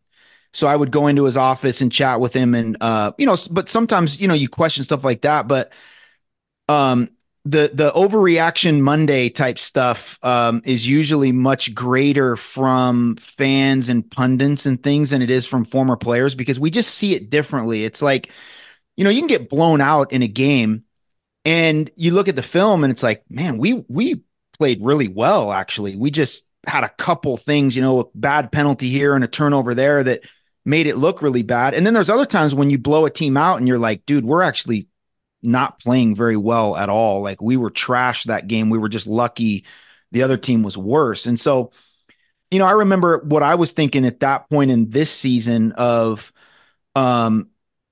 questioning some of that stuff, but just thinking like, oh man, they just got to solidify a couple things and a couple plays here. And that's why I started off the podcast saying, once they decided on Cliff as the guy, I think everything turned around. And it's just one, a small little piece like that you get solidified, and then a couple things get cleaned up and you end up in a national championship, In my defense, if you listen to it back, I did say they had to play Cliff, right? I was like, they need to run the ball. They need to lean in that identity. They need to do something like that because the other guy just wasn't working out. But I mean, that game, it's like you had guys walking on the field while the quarterback was getting sacked. He had like DBs that weren't following receivers in motion at all, like, and just allowing first downs to happen. Like, they looked really, really bad.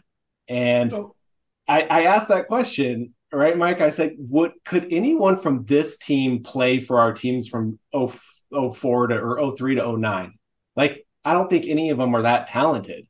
And since that moment, they've thankfully proven me wrong. I was going to say, that again. Jordan meme where he's out there, and I took that personally. Yeah. But like throughout the season, like Junior, maybe you're the reason. Maybe they heard you. My new Twitter handle is known motivator because that's what Palmer called me he's a known motivator, so I changed it to that. So no, I was listening to Mark your interview with Tom Wiley. And Tom and I actually went to high school together. But anyway. You were mentioning how like Junior is now like the greatest of all time, like punt returner. Like, I don't know if I could have said that about anyone on this squad after that NAU game, but he has been absolutely fantastic. And Governor's been absolutely fantastic. And Everett Braxton Hill's been like, these guys have, like that meme, taken it personal, and they've played their hearts out. And this team is so fun to watch because they just care. Like, they care for one another. It reminds me of our teams back in 08, like 09, those teams where we weren't the best. Like, we weren't the most athletic, but we weren't the biggest, that's for sure. But everyone really tried every single last breath to get the win every single week. And that's what this reminds me of. It's really cool to see. Well, and to Jimmy's point, I think, there's certain records and people like to talk numbers and, best punt returner of all time. Why? Because he has the most of all time. But it's when you do it in back-to-back games in the quarterfinals and then the semifinals, when you have overtime games, which those plays made such a massive difference, and you just become it. You just ingrain yourself and you become a legend. I mean, you in those moments in the north end zone, it's just we live for it, man. And as players, like I said, you don't even know what you're doing. You're just a soldier and you're just grinding. You're just trying to get your PRs better and you're trying to whatever. And when game time comes, you try to smack people around. But when you remove yourself and become a fan or looking at the game in a different angle, different perspective, you can look back on it and go, that is freaking special, man. Yep. And those games that night, especially. So I actually have to jump off here in a little bit, but my local radio show that I'm on, the woman who's on the show, she was the sideline reporter for ESPN that night.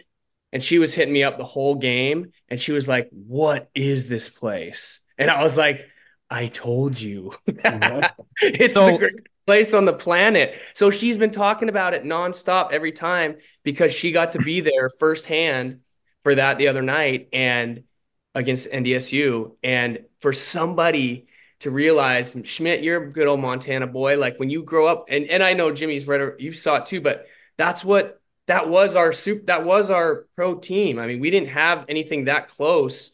Besides that, that's what it was. But when you look and go, that place is unique, it's special. And on a night nights like that, you ingrain yourself as a legend in Griz lore, I think. And that's why I think he's the best ever. Jimmy, you were about to chime in there. Well, it was just going to be on the point that Mark was making about the stadium and the atmosphere and how crazy that all is. Everybody likes to say, we got the best fans in the country or whatever. We actually do. In the best stadium and the best environment. My first couple of years in the league, randomly, would meet guys that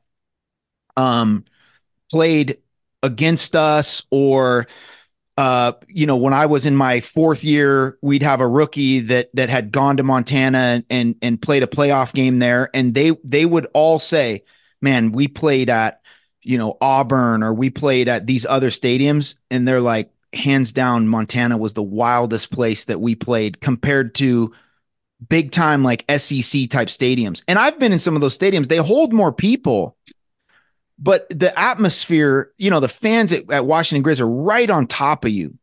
And it's rowdy and it's, in the playoffs, it's cold and it's crazy.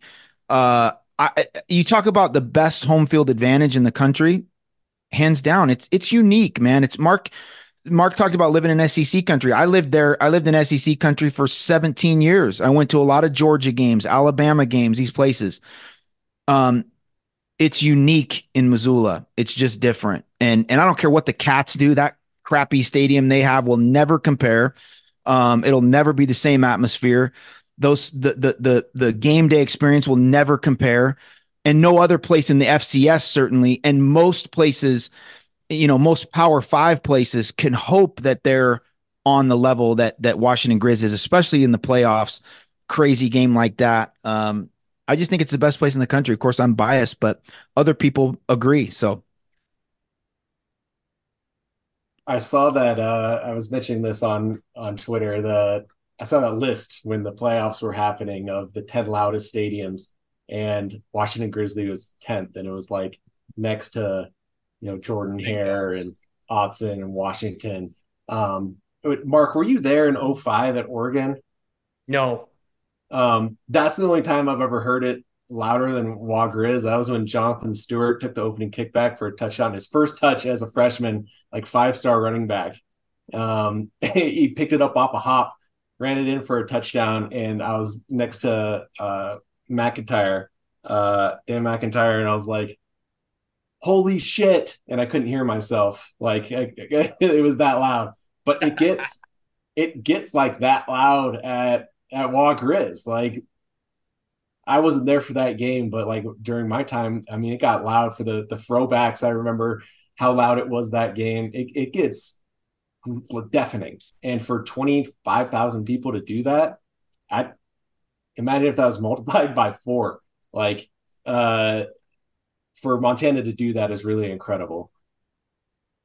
I think it's time to expand the stadium. I tweeted that after all the uproar, but I think Brent, I retweeted one of your things when you were talking about the fiasco of tickets. I was like, shit, we need another deck on the other side now. Just throw a deck up on the other side and let's go. You know, the ironic thing at the end of that, to your point, was the fiasco of tickets was after all the season ticket holders claimed their tickets, there just wasn't that many tickets left. So it's a good problem to have. It is 100%. I was texting Brent about this issue personally. So I talked actually to Kent Haslam about this when he was down at the Northern Colorado game last year. And he was still pissed that King George didn't let him do the full expansion that they wanted to when we did the last expansion. So they wanted to go end zone to end zone with that deck. And then they wanted suites the entire way. And they wouldn't let him do it. And Kent's thing was like, if they would have let us do suites the entire way, that thing would have been paid off already. Because one, you got to buy the suite, you got to buy the premium seat licensing, you have to buy them like 3 years at a time, you have to buy the whole package. So like the alcohol package, everything up front. And it doesn't matter if no one goes to the game, right? Mm-hmm. So they've already sold out the luxury suites. So he's saying that what they want to do is do suites on the whole side of the stadium. And me and Brent were talking about it. I don't know if there's space over there on the west side, or if they need to dig down, or if there's enough support there. But he was saying that what they wanted to do is do like 4 stories of suites and just do that for the entire side of the stadium, one or the other. Can I interrupt real fast? I got to hop off. Yep. But it's great to see you guys. I'll be in Frisco. So if any of you guys are going, we're going to try to, there's my call. We're going to have see if we can get a red beer like they serve at the Mo Club somewhere. So I'm going to, thanks for squeezing us in, Mark. I'm going to go on a hunt all through Frisco to find it. And I'll take down as many as it takes. I'll see you guys later. Good seeing you, buddy. Good see you, Mark. Jimmy, Andrew, what, to switch back, this has been awesome. People are going to love this. You guys just going back and forth, and the best pods we ever do are the ones where we barely talk. That's like every one I'm on. Well, I mean, you like to talk a lot. That's a different well, so does Mark. I mean, come on. But and Jimmy, we talked about this a little bit earlier, kind of being the underdog, but kind of circling back to putting a bow on the game. What do you think Montana has to do to win this? So one of the things that my first receivers coach in the NFL, a guy named George Stewart, used to say is that when you go on the road, you pack 2 things: your defense and your special teams. And technically it's a neutral site, but it's still technically a road game. And I think taking that mentality into a championship game, packing your defense and your special teams, I think in particular for this Griz team, is the key. Defense has got to play lights out, and we got to get a score on special teams, whether that's a return or a block punt that results in a score, causing a turnover on a kick or a punt.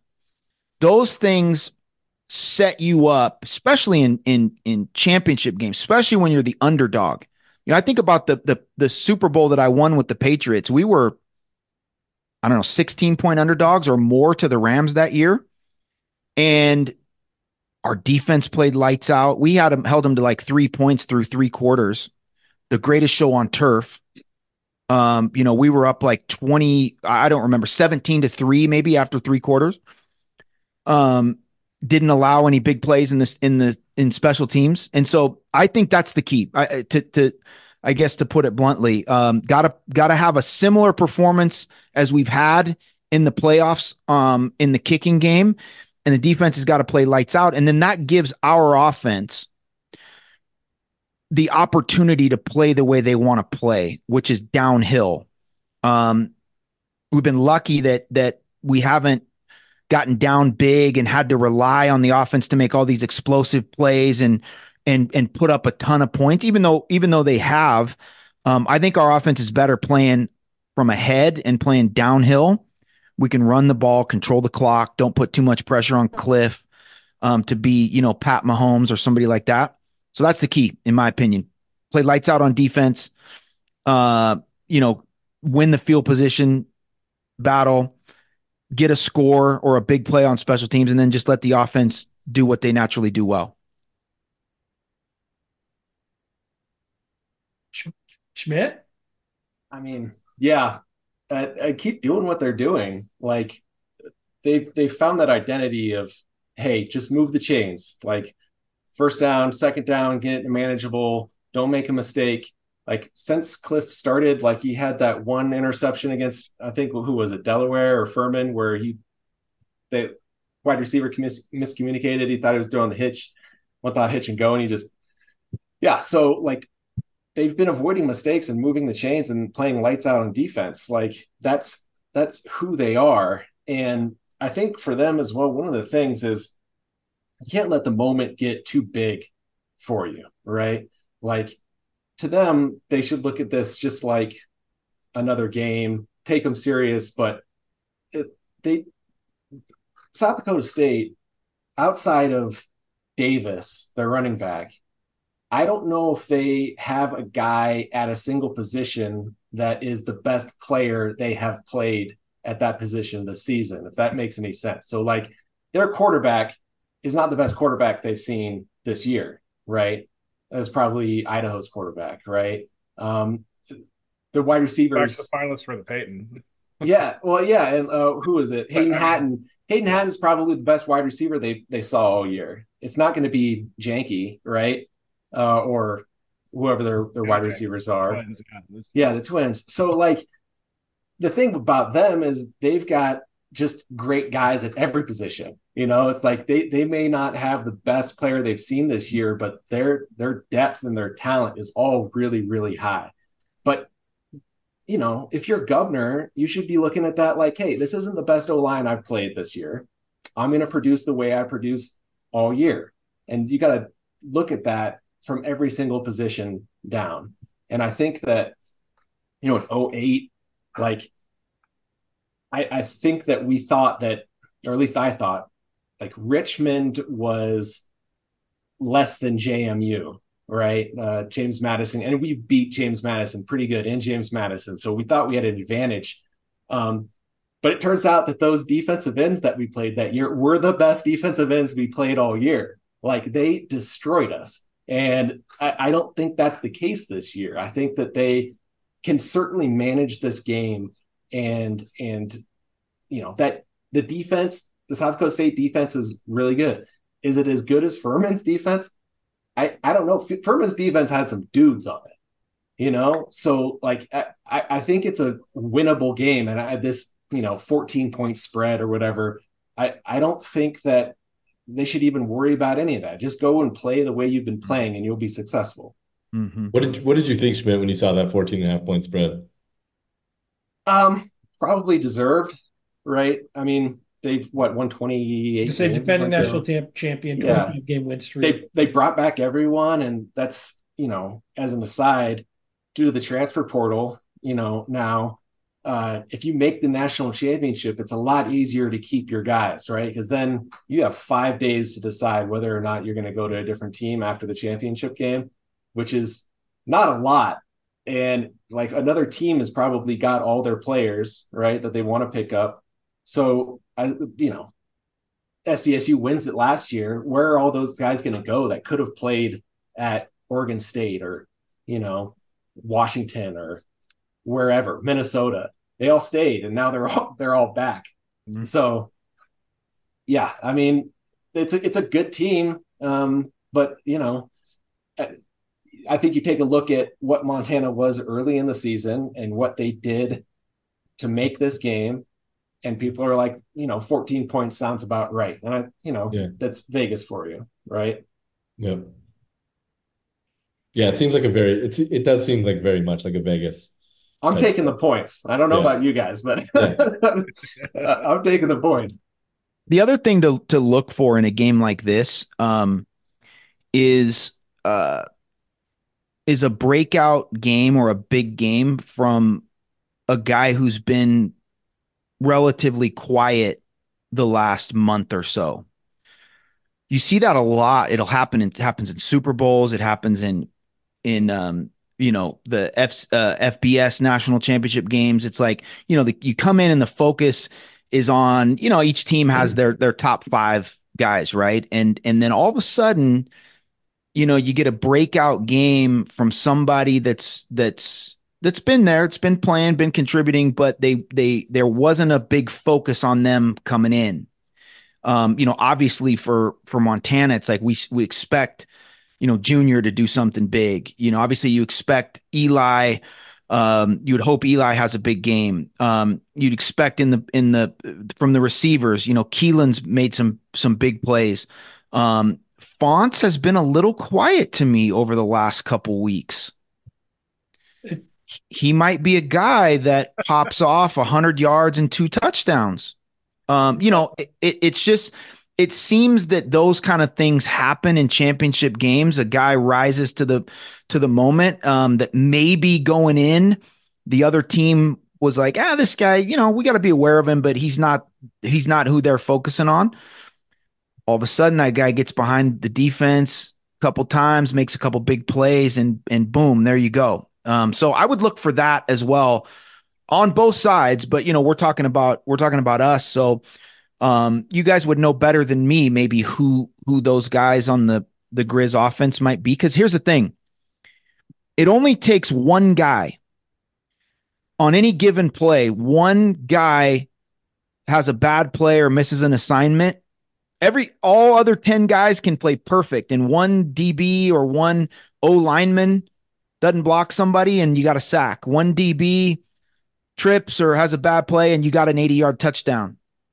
And so I always look for those kind of things in championship games. And so I hope one of our guys, it's been a little quiet, last half of the season or so, steps up and makes some big plays. I think Pease could probably scheme something up like that. I mean, Pease has been awesome this year. And another connection. So he was the wide receiver coach at Boise State for my friend. Loves him. He's like, and everything would run through him at Boise State. When I heard he was coming out of Montana, I was like, that's really cool, because I know he loves the Griz. For him to be back, and then he was OC. I thought that was pretty cool. But like, for the longest time, when Bobby came back, and for him to be here the second go around, everything felt like really conservative and really like not very creative at all, like the entire time. And it was I tweeted it out when it happened. The next game after NAU, when they played Idaho State, they ran in 3 out of 4 plays, they ran the same reverse. They ran a fake reverse with the motion coming across. Then they ran the reverse, and then there was like a penalty, and then they ran reverse pass all in a row. And that was the first time I was like, I think Bobby is just letting Pease do whatever he wants at this point. Just like, hey, be creative and let's get, stop being such a constipated offense. And since then, he's like scheming up some awesome plays and trick plays and designs, and like, the slot fade that they hit Bergen on against Idaho, like first series or whatever, to get the lead. Like, he's going to find something that South Dakota State doesn't do quite well, and exploit it. And that could be one of those guys that you haven't heard for a while. Everyone's keying on Bergen, exactly. And then Fonts gets loose, right? So yep. I definitely look for that. And I will say about Brent Pease, he's at Montana now, but just get on Wikipedia and look at the places that he's been the coordinator. He's been a successful coordinator in the SEC. Been a successful coordinator in the Big 12, I think was Baylor in the Big 12 when he was there. Been a very successful coordinator at Boise State. They put up big numbers. Brent Pease knows how to scheme up, and you give him 3 weeks to be able to get in his bag. And part of what you're saying too is a function of knowing your personnel, or should I say, having a better grasp of what your personnel is capable of. And again, early in the season, they didn't know who their quarterback was. And so, this last half of the season that they've kind of gotten in a groove, they know who their guys are, they know what they're capable of. And so that gives you a little bit more confidence. Like, hey, we can take a couple shots. We can mix in some different formations, some different motions and different things. Because you have that confidence now that, hey, we know for sure this guy can do this. When we didn't know that in week 3, if this certain player was capable of doing that. And so that's the other reason why I love these championship games. And especially, I guess, the one positive, to the conversation we were having earlier about having the 3 weeks off is you get the opportunity now to really scheme up and really play some more of a one-on-one game, like an actual real dialed game plan for this specific team versus coming in and saying, hey, we're going to run our stuff and we're just going to try to beat them doing what we do best. You got to have some of that, but there's also got to be, you got to have that play sheet. On that big play sheet, there's those 5 plays over in the corner that are like, special plays, dial it up in certain circumstances. And I'm sure Brent will have a number of those ready to go. I'm glad you circled. I'm sorry, go ahead, Brent.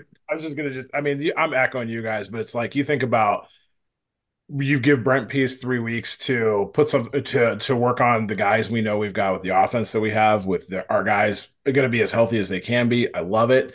And the other side of the ball as well too. You're giving Tim Houck and Ronnie Bradford 3 weeks to do the same. We'd heard stories through, at basically before, June. The Griz defensive game plan for Montana State was generally in place, as were other defensive game plans. I mean, these guys are have shown, especially this year, once they've got their dudes in place, like Cliff and these other guys, they can work magic when they got time. So let me tell you, I'm sorry, Brent. I'm sorry. You're good, Jimmy. No, you're good. Let me tell you how tricky Brent Pease is. Here's me reminiscing again. So my right before my junior year, after my sophomore year, he left and took the coordinator job at NAU. If you guys remember that. Do you guys remember when he did that? Yep. So my junior year, we played Portland State the week before we played NAU. And we lost that game over Portland State. It was like a 49-48. We missed the extra point. We scored in overtime and missed the extra point and lost. Anyway, we ran a play in that Portland State game that was basically like a stutter go. It was a curl and go. Okay. And Drew overshot me on it. Before the game at NAU, I'm down on the field just in warmups and I'm just talking to Pease and we're kind of catching up and he's asking me some questions and he kind of, I being a 20-year-old dumbass, I wasn't really picking up on what he was doing, but he started asking me questions about that Portland game. And he said, oh man, you would have had another touchdown on that one Drew overthrew you. What play was that? What did you guys, what were you running? And I said, oh, that's 25. Cause we were still running his stuff. Same terminology, same everything. I said, oh, that was just 25. And we just added a stutter go to it. So we changed the protection a little bit, keep a back in, and we just called it 25 stutter go. And he was like, oh, okay. Yeah. He's like, I saw that on film and I couldn't think about what it was. This mother goes out 2 hours later and we were beating the brakes off of NAU that year down at NAU. And they needed a big play. What do you think he dials up? They didn't have it in their playbook and they'd never run it. And all of a sudden I see I think it was like Gibbons St. Paul, one of those, or Francis St. Paul, one of those St. Paul brothers, runs a curl and go, a stutter go, and they scored a damn touchdown on it. And after the game, I went up, I said, you motherfucker. I said, I know exactly what you did. But point being, he's tricky like that, man. And he will find something that he saw some team maybe in week 1 or week 2 run against them, and he'll put his twist on it and make it a big play for the Griz. So watch out for that. Well, I'm glad you circled back to that, because that was kind of the follow-up to the 3 weeks thing from just, are there benefits to it? I have to think that that's where the veteran kind of coaching staff UM has actually plays in their advantage. Cause like you give Houck and Bradford Timmy Houck and Bradford 3 weeks to come up with a defensive game plan. You give Brett Pease 3 weeks to come up with an offensive game plan. I mean, was Brett Pease the OC at Boise State when they won the Fiesta Bowl? He was. Well, No. he was the wide receiver coach. He was a wide receiver coach. Yeah. He wasn't the OC. Yes, he's on that staff. Yeah, so I told my best friend played there. He was wide receiver. He told me that during that time, like they had another OC. I think it was Brian Harsin. It was Harsin, right? Mhm. So Harsin. Oh, some great stories about Harsin. Yep. So anyway, Harsin was the OC, but like Harsin would have to run it through Pease. Like Pease would have like final say on what they were game planning. And then when Harsin left, he became OC in like 11, I think. When they went to I think the Fiesta Bowl the second time, I think beat TCU. That was the year that they had Doug Martin, and Shoemaker and all those guys, and just a great team. But you can see a lot of what they were doing then, what the Griz are doing now, because it's like, hey, move the chains. Like if we're going to scheme up this run game, and if we get in, second and short, like let's not screw around. Let's get the first down and keep this thing going. Yep. And they would find a million and one ways to get Doug Martin the ball. Mm-hmm. I mean, he was a Pro Bowler, right? So like they did a great job with him and Kellen Moore, and so I have nothing but great things to say about Pease. But I was going to ask you, Jimmy, like, it was the same when you were playing, right, with the schedule for the national championship game. So like Saturday you'd play the semifinal, and then you had like the championship was like the next Friday. Next, like that. Yep. So yeah, Bobby was talking about this because like the change in schedule now, how they actually get a practice for the game. When we played James Madison on like Saturday night, and then beat them, flew back to Missoula, got in like Sunday, basically afternoon, had like tape session. And then I think we either left Monday night or Tuesday morning to go to Chattanooga. Like we didn't have really any practice time at all. And then it was like real truncated practices like the rest of the week, because there's so many other things that you got to do. And like we played like Friday night, so like we didn't really have time to do anything. And then after that game, I remember talking to Gregorak, and he's like, what do you guys think? Should we have just like stayed out there, like just fly out to Virginia if we win the game, bring an extra week's clothes because we're just going to go down to Chattanooga so they can actually prepare? And that was like a big thing that they talked about afterwards. Like maybe we should have done that. And now that there's 3 weeks and that these guys can actually prepare, I think it's going to do nothing but help a team like Montana. Mm-hmm. I totally, I think we talked about that before you came on. Like 100% agree. I think all of that makes total sense. What I said, an hour or so ago was, as a player, I'd much rather just play the next week.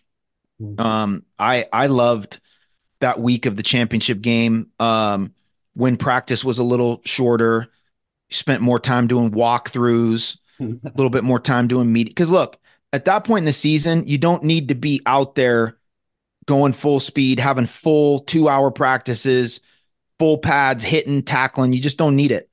So you guys didn't have lights either, because we didn't.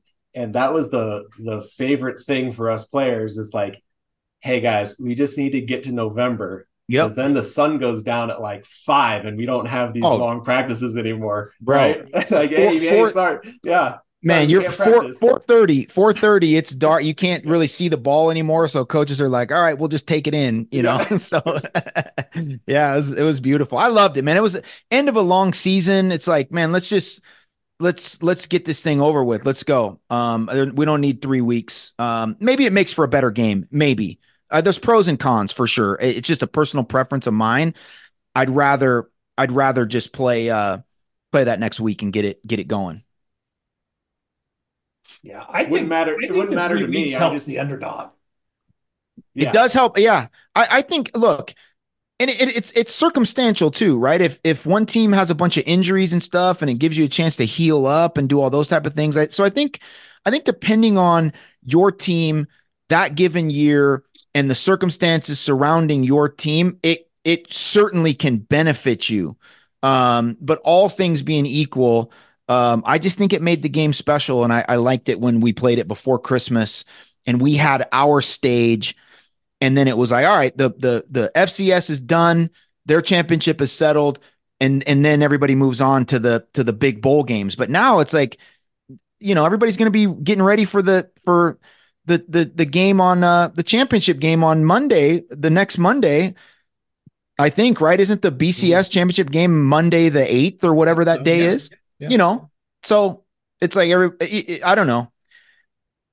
I just, we talked about it again. I don't want to rehash all that, but I wish we would have played the game last week, the championship game last week, and gotten it over with. It wouldn't make much difference for me personally, because my role of filling up water cups for people is the same, regardless of one week or the other. The issue with the game on the 7th, though, in terms of my thoughts, are, don't you have to compete with NFL regular season football games? Yeah. So, like, I don't think viewership would be that high. I think you're kind of self-sabotaging to a degree, like, it's odd, but the only reason this game is at that time is that's when ESPN wanted it. Right. Like, right. It's weird. So that's the part that kind of doesn't make sense to me. Like that.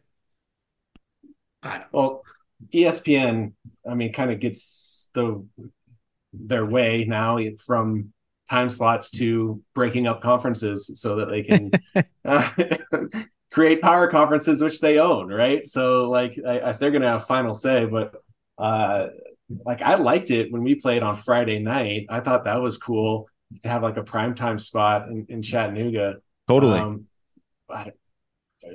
Having it the day before the game, the FBS game, I don't quite get. But if there were no, like, NFL games on, that would make sense. But I don't think your viewership is going to be that great because NFL ratings kill. Yeah. Mm-hmm. I mean, look what they did to the NBA on Christmas. Like, I saw that. I was like, man, the NFL really just said, hey, we're going to take over Christmas Day now too. When that was totally an NBA day. I saw that was that clip from The Wire when Marlowe takes over the street corners from the other rival gang, and the person put Roger Goodell on Marlowe. And, yeah. He's like, I'm being nice about this right now. Took the corner from Adam Silver. Oh, gee. Awesome. Well, guys, anything else either of you want to talk about going into this game? I got nothing unless you guys got questions for me or fan questions or anything. This was a lot of fun. I any chance I get to reminisce with Griz people, Griz fans, I take advantage of it. So I appreciate you guys having me on. It was a great time. Yeah, we appreciate you joining, and we'll have you back sometime for a regular season one, because we usually like to talk a little bit about, what you did afterwards, and we barely touched on the NFL, and hell, you got a Super Bowl ring. This is the ring we're referencing, and what you're doing now and stuff like that. So we'll have you back on to. And there's usually alcohol involved in those ones, so. Hey, we could toast it up. I would love to do that. I'm good with that too. Yeah. Let's just get Jimmy to Missoula for a game, and then we'll all get to drink the beers if together. You want to join me, well, not at the same time. You don't have to join at the same time, but if you want to join in the dunking tank, maybe hey, I don't think that anybody expects Jimmy in a dunk tank, Andrew. No. He can send me into the water. I will send you into it. You know what I really want to do is I want to raise the 37 flag for one game. What the hell? I mean, who has not invited you for that yet? Brent made him wear black jerseys and pick the ticket issue. Tweet it right now. Jimmy wants to raise the flag. So I will tell Jimmy, you. I will guarantee you're raising the 37 flag next year. I hope so. I reached out to somebody because I didn't know how that worked. And I reached out to Jim O'Day. Jim O'Day's my guy because he was the AD when I was there. I love Jim. Great relationship with Jim. And so I reached out to him and I said, hey, I know you're not, obviously you're not affiliated like that anymore, but who would I reach out to if I wanted to come over and do the 37 flag? And so he put me in touch with somebody, and we I wanted to do it a couple years ago when Idaho was over there because I had two of my nephews were playing for Idaho at the time. I thought that'd be kind of cool. And it ended up not working out, but I don't know if they didn't really act like they wanted me to do it. I was just like, oh, okay. I mean, Brent's on the case. He'll get this figured out. It's happening. Yeah.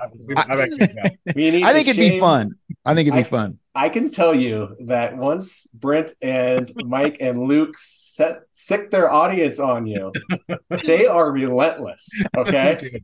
And I do want to say something in closing. I am sorry. Okay. But you guys should be thanking me. Okay. But for me running my big mouth and motivating this team, you wouldn't be in the championship. So send me Halloween decorations. You know how I like those.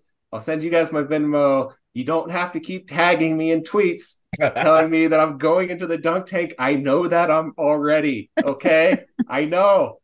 I'm sorry. Well, Schmidt, I will thank You're welcome. you because somebody a couple weeks ago posted that they went back and re-listened to that pod and they were like, Schmidt's getting all the heat, but Sample and Nugent really probably have some things to walk back to.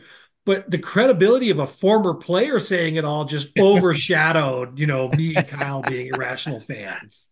I will not stop. And as they say, I'm sorry. I'm not going to apologize. Okay. So that's your Homelander speech right there, isn't it? That's right. Yeah, you got to stick by it. If you say it, you got to stick by it. So good on you for doing that. I love it. Well, Jimmy, it was awesome to have you join us, and fun to hear you kind of talk about some of your memories of the championship run, and everything else we touched on. And we'll definitely have you on again, and we'll start that campaign for the 37 flag. Thank Schmidt, you. It's always good to have you jump on. Repeat customer this year and multiple time friend of the pod. Well, I see Luke's not there, so of course I get the call as the substitute Griz Pod fan Luke pod is guy. actually in your area. He's in Denver he? somewhere with his girlfriend's family. So Yeah, I see. yeah, Yeah, I know. Always a bridesmaid, never a bride. I get it. It's rough. But anyway, I appreciate both of you. I know Brent and Kyle and Luke do as well. And let's just hope the Grizz pull it out this week. I appreciate you guys. Thanks for having me on. And yeah, go Grizz, up with Montana. Go Griz. Go Grizz. All right, guys. Boy, that was a lot of fun with Mark and Andrew and Jimmy, wasn't it? Yeah, that was so cool. I've never been so happy to just shut up and be on the sidelines. I know. I had to laugh because I think I said this, but some of the best pods are the ones where we just kind of sit quietly and let multiple guests talk to each other. I think it was funny that we were making plans to try to go hit a Grizz practice, and we're like halfway through, we're like, well, we're not. This is just so entertaining and so fun. We're like, well, we'll figure out another day to hit practice. That was awesome. It was a blast to hear from those guys, and especially the first time Mark and Jimmy had connected. Right, that kind of seemed like it. Yeah, yeah, that was super cool. I mean, it's funny how we blend things together, and it's like I kept saying mistakenly that Jimmy was on the national title team, but of course he wasn't because he and Drew Miller were seniors together. That's right. Kind of funny, but for the very in tune pod listener. We recorded the first half of this pod a couple days ago. We're recording the second half on New Year's Day to mostly tackle questions from you all and kind of wrap up pregame for South Dakota State. So, Brent, what else about South Dakota State do we need to know? What do we even want to know? Well, I think it's kind of weird because usually, especially through playoffs, we're rapidly scrambling, trying to figure out teams we know. What do we know about them? But South Dakota State, I mean, they've been front and center for the last couple seasons at least, and we've had multiple weeks now to kind of digest who they are. Comes as no surprise to anybody, right? They're the number one team in the country.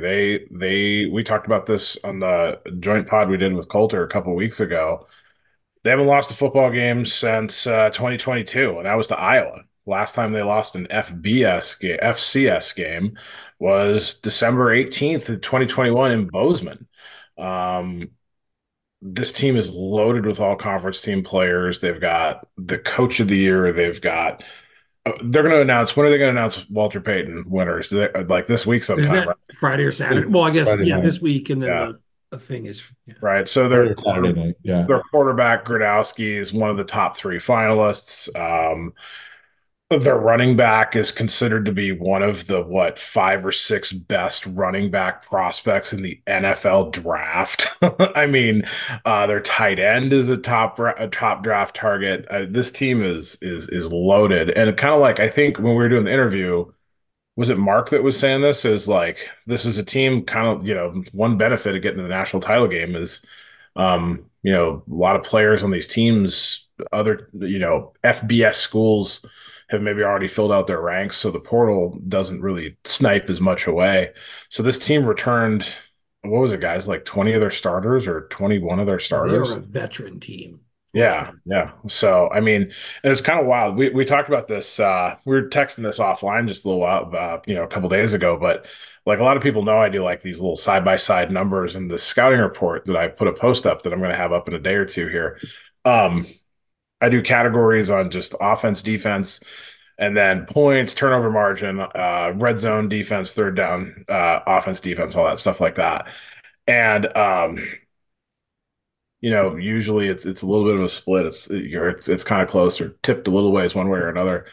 In this case, on 17 different statistical categories where I compare the teams, South Dakota State is better statistically than Montana in 15, and Montana's only better in 2. And those 2 are kick return average, and that is by a yard, and third down, or was it third down defense, where the Griz are third down defense is statistically much stronger, with only a 28.6% conversion rate compared to about a 35% for South Dakota State.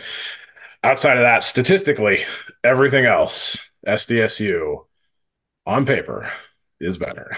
So, undefeated, number one, reigning national champs for an absolute reason. This team is loaded. Their running back is a stud. Their quarterback is probably the best in the FCS. Their O-line is huge. Their defense has got just some wild, big time players on it as well too. I think their turnover margin is like plus 15 or something in that realm. They've only got like 4 or 5 turnovers. The quarterback's only committed a few the whole season.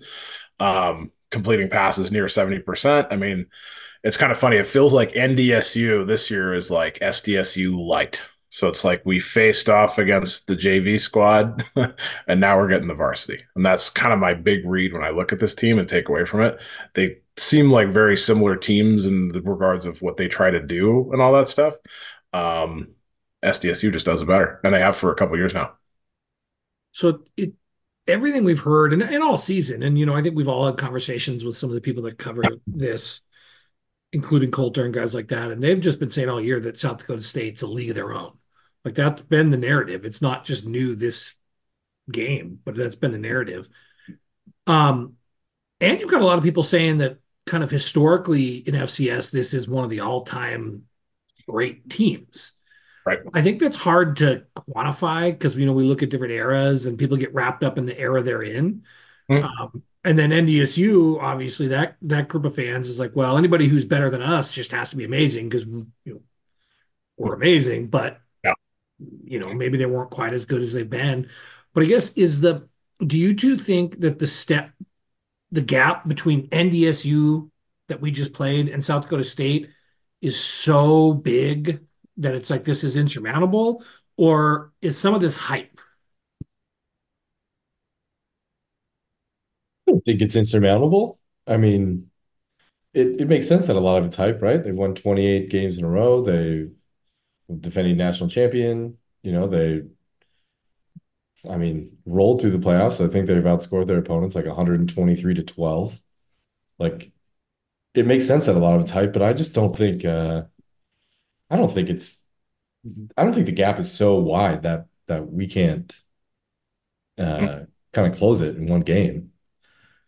I think 3 weeks of prep. I know they get 3 weeks of prep too, but I think 3 weeks of prep can be like a big equalizer if you have a really good staff like Montana does. I agree with that, Kyle. And I think that you add to that, they're such a favorite that if you're a coach on that staff, they're not as experienced in the big picture.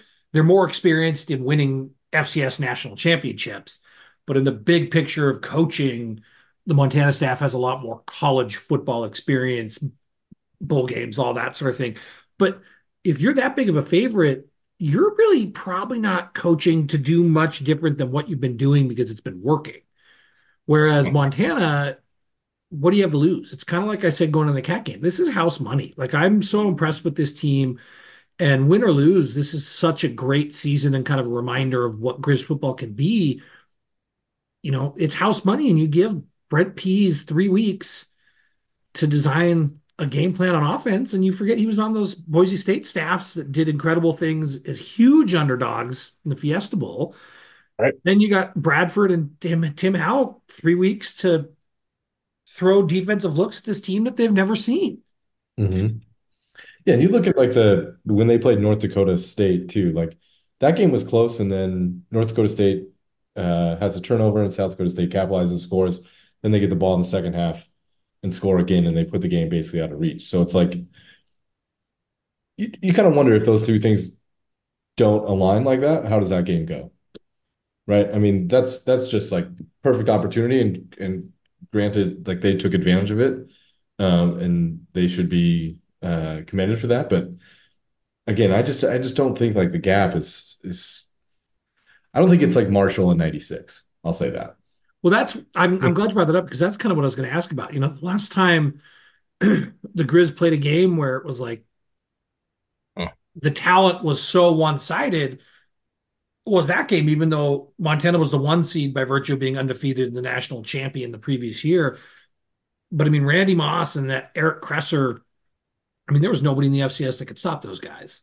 Right. Yeah. And, this roster's good, but I just wonder, I don't know. No, The guys. Montana roster is obviously not as good as our Montana 96 roster, which I think is one of the best teams we've ever had. But I think it's tough. There's a few kind of weird comparables with it, right? Because the 96 Grizz, I don't know. It feels like the more modern era of just FCS football is kind of you build your roster to beat the best in the FCS, not just to be the best in the Big Sky, where it always kind of felt like the 90s and maybe early 2000s Grizz, even though those were the national title winner teams, you kind of custom built your team more to just make sure you ran through your conference, and then, let home field ride you the rest of the way and see how you did. So, but I mean, South Dakota State, their 1 and 2 receiver are twins, and they're both 6'3", 215. So, we're kind of like they're not putting up Moss type numbers, but they are. I mean, they're doing damn well. And let's see where I just had it up. One's got 900 yards and 9 touchdowns. The other's got 750 yards and 5 touchdowns. And then the third guy's 6'2". So this is the tallest receiver core we'll have faced. So it's going to be difficult, but this team, I think they pride themselves more. I mean, like most national championship teams, like North Dakota State has done as well all these years too, establish the run and then throw the ball second. It seems to be their bread and butter. But interesting, Mike, like you were bringing up too.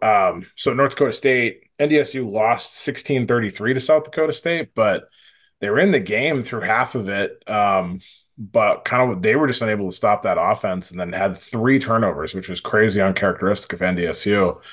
To have that many turnovers in a game and just let the game slip away from them as it went on. So there's some things here that like Montana does well, that if they can continue to be successful at this and defy the odds and just use the strength that they have, I mean, there's a lot of stuff that suggests they're going to be able to give South Dakota State a lot of fits that South Dakota State's going to have a hard time responding to.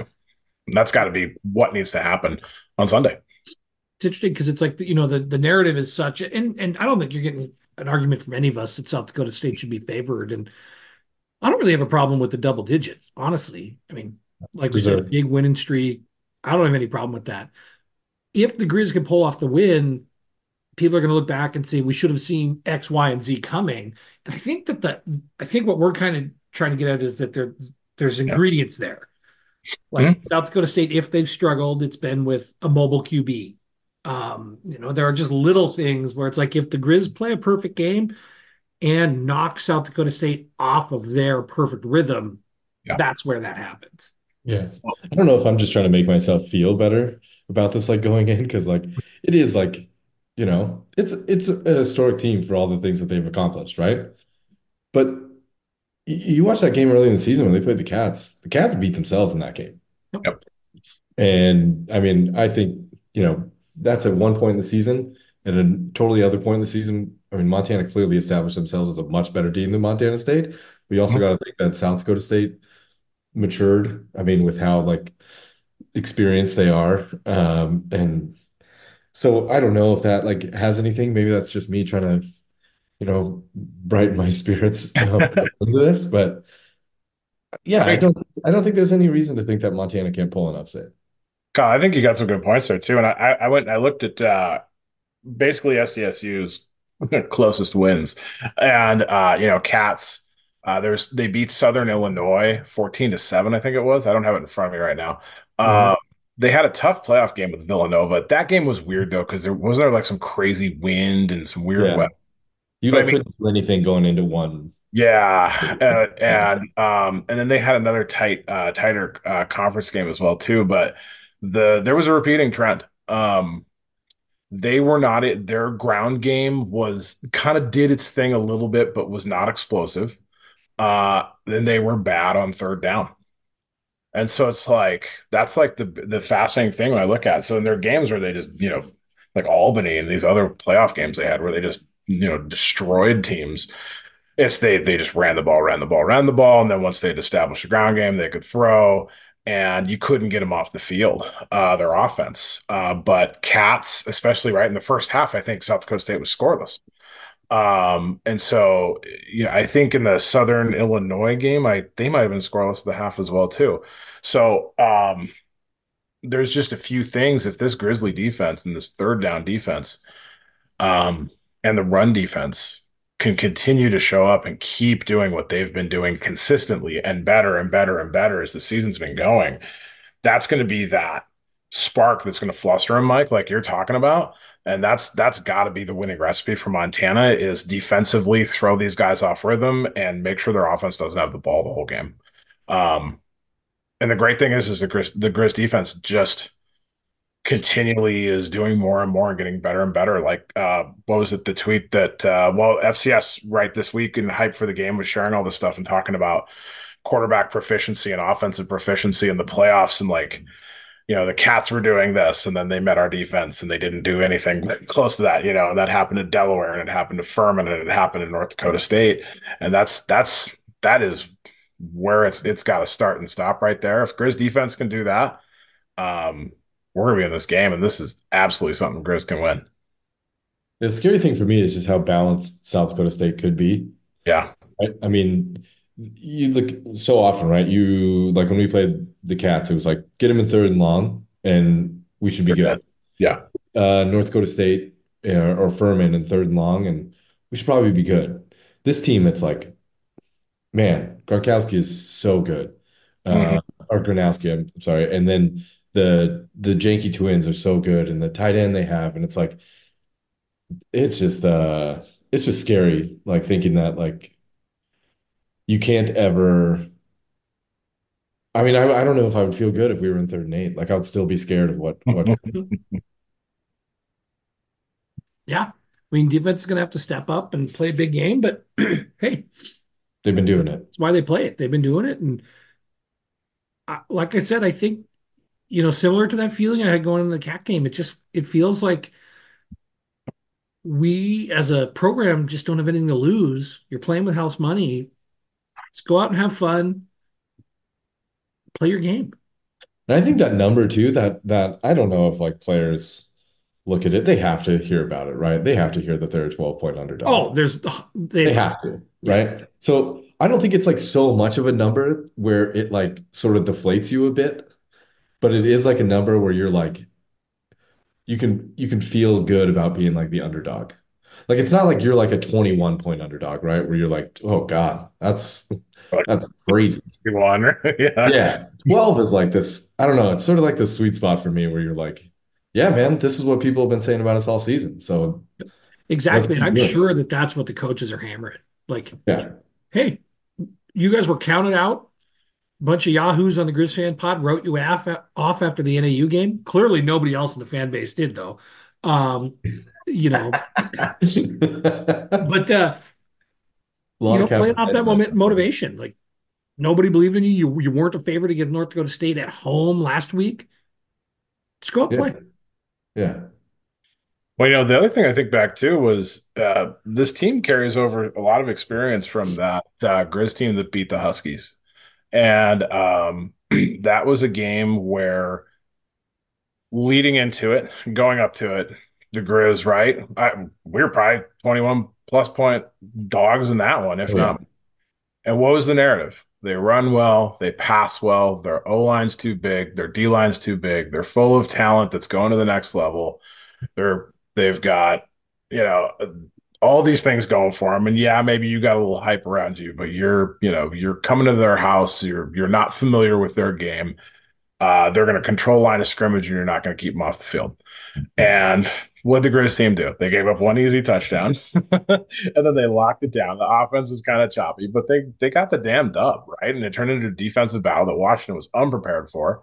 And it unraveled their whole season. Of course, now the funny thing is right, people are saying thank you for that because now, of course, a little later tonight, they're going to be playing in the playoff game thanks to that coach getting the shit canned.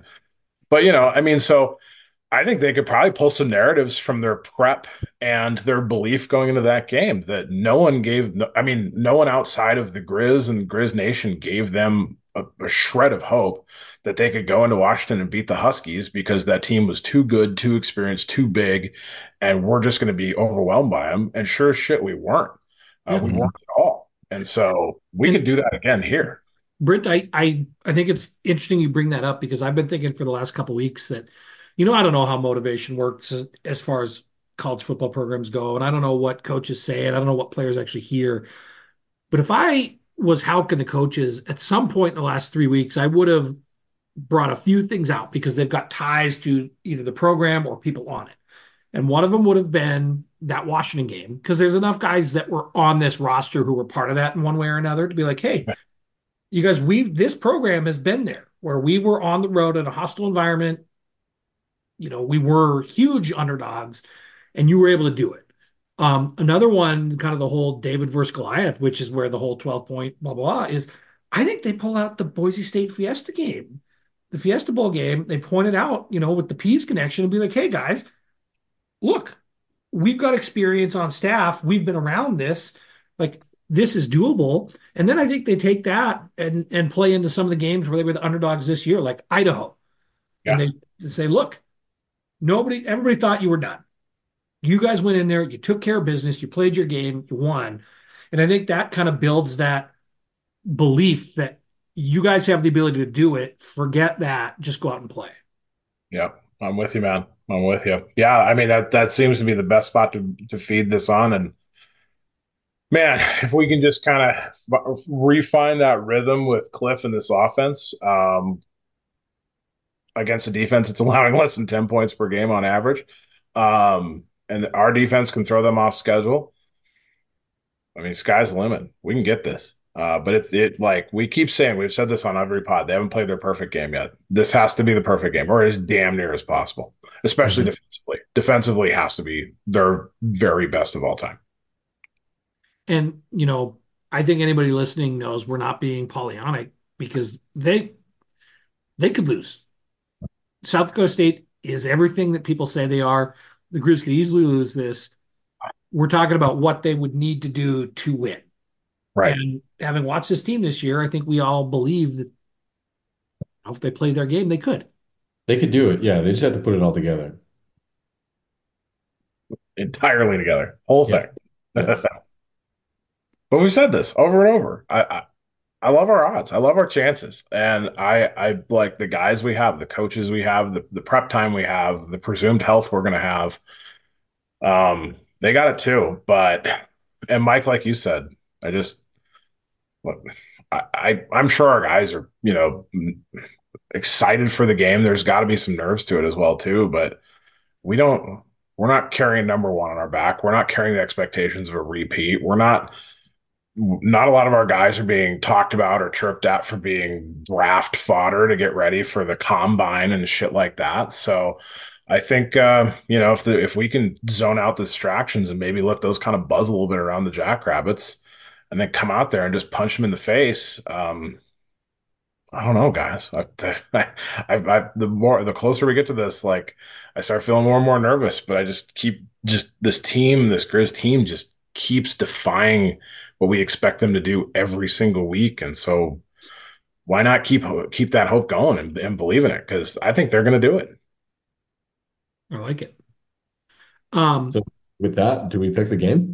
I was gonna say, do you want to pick the game, or do you want to do questions then pick the game? Doesn't matter to me. Oh yeah, let's do that. Let's do that. questions, then we'll What's that pick called? Questions. Do the What's that questions. called in the TV? It's a tease. Yeah, nailed it. A tease.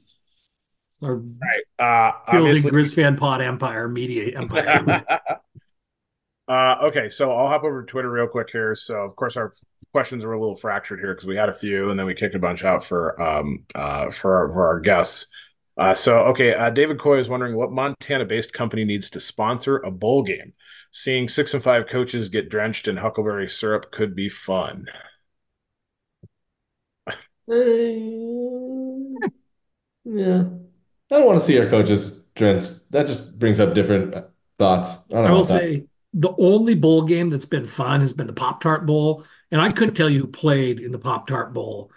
It's entirely been the memes of the Pop-Tart himself who Pop-Tart. stole the To show. me, They cooked the mascot and ate it. Like, right, not intent, like, but that was the symbolism of the thing. I mean, like he drops down into the toaster with a sign that says "Dreams come true." They eat it.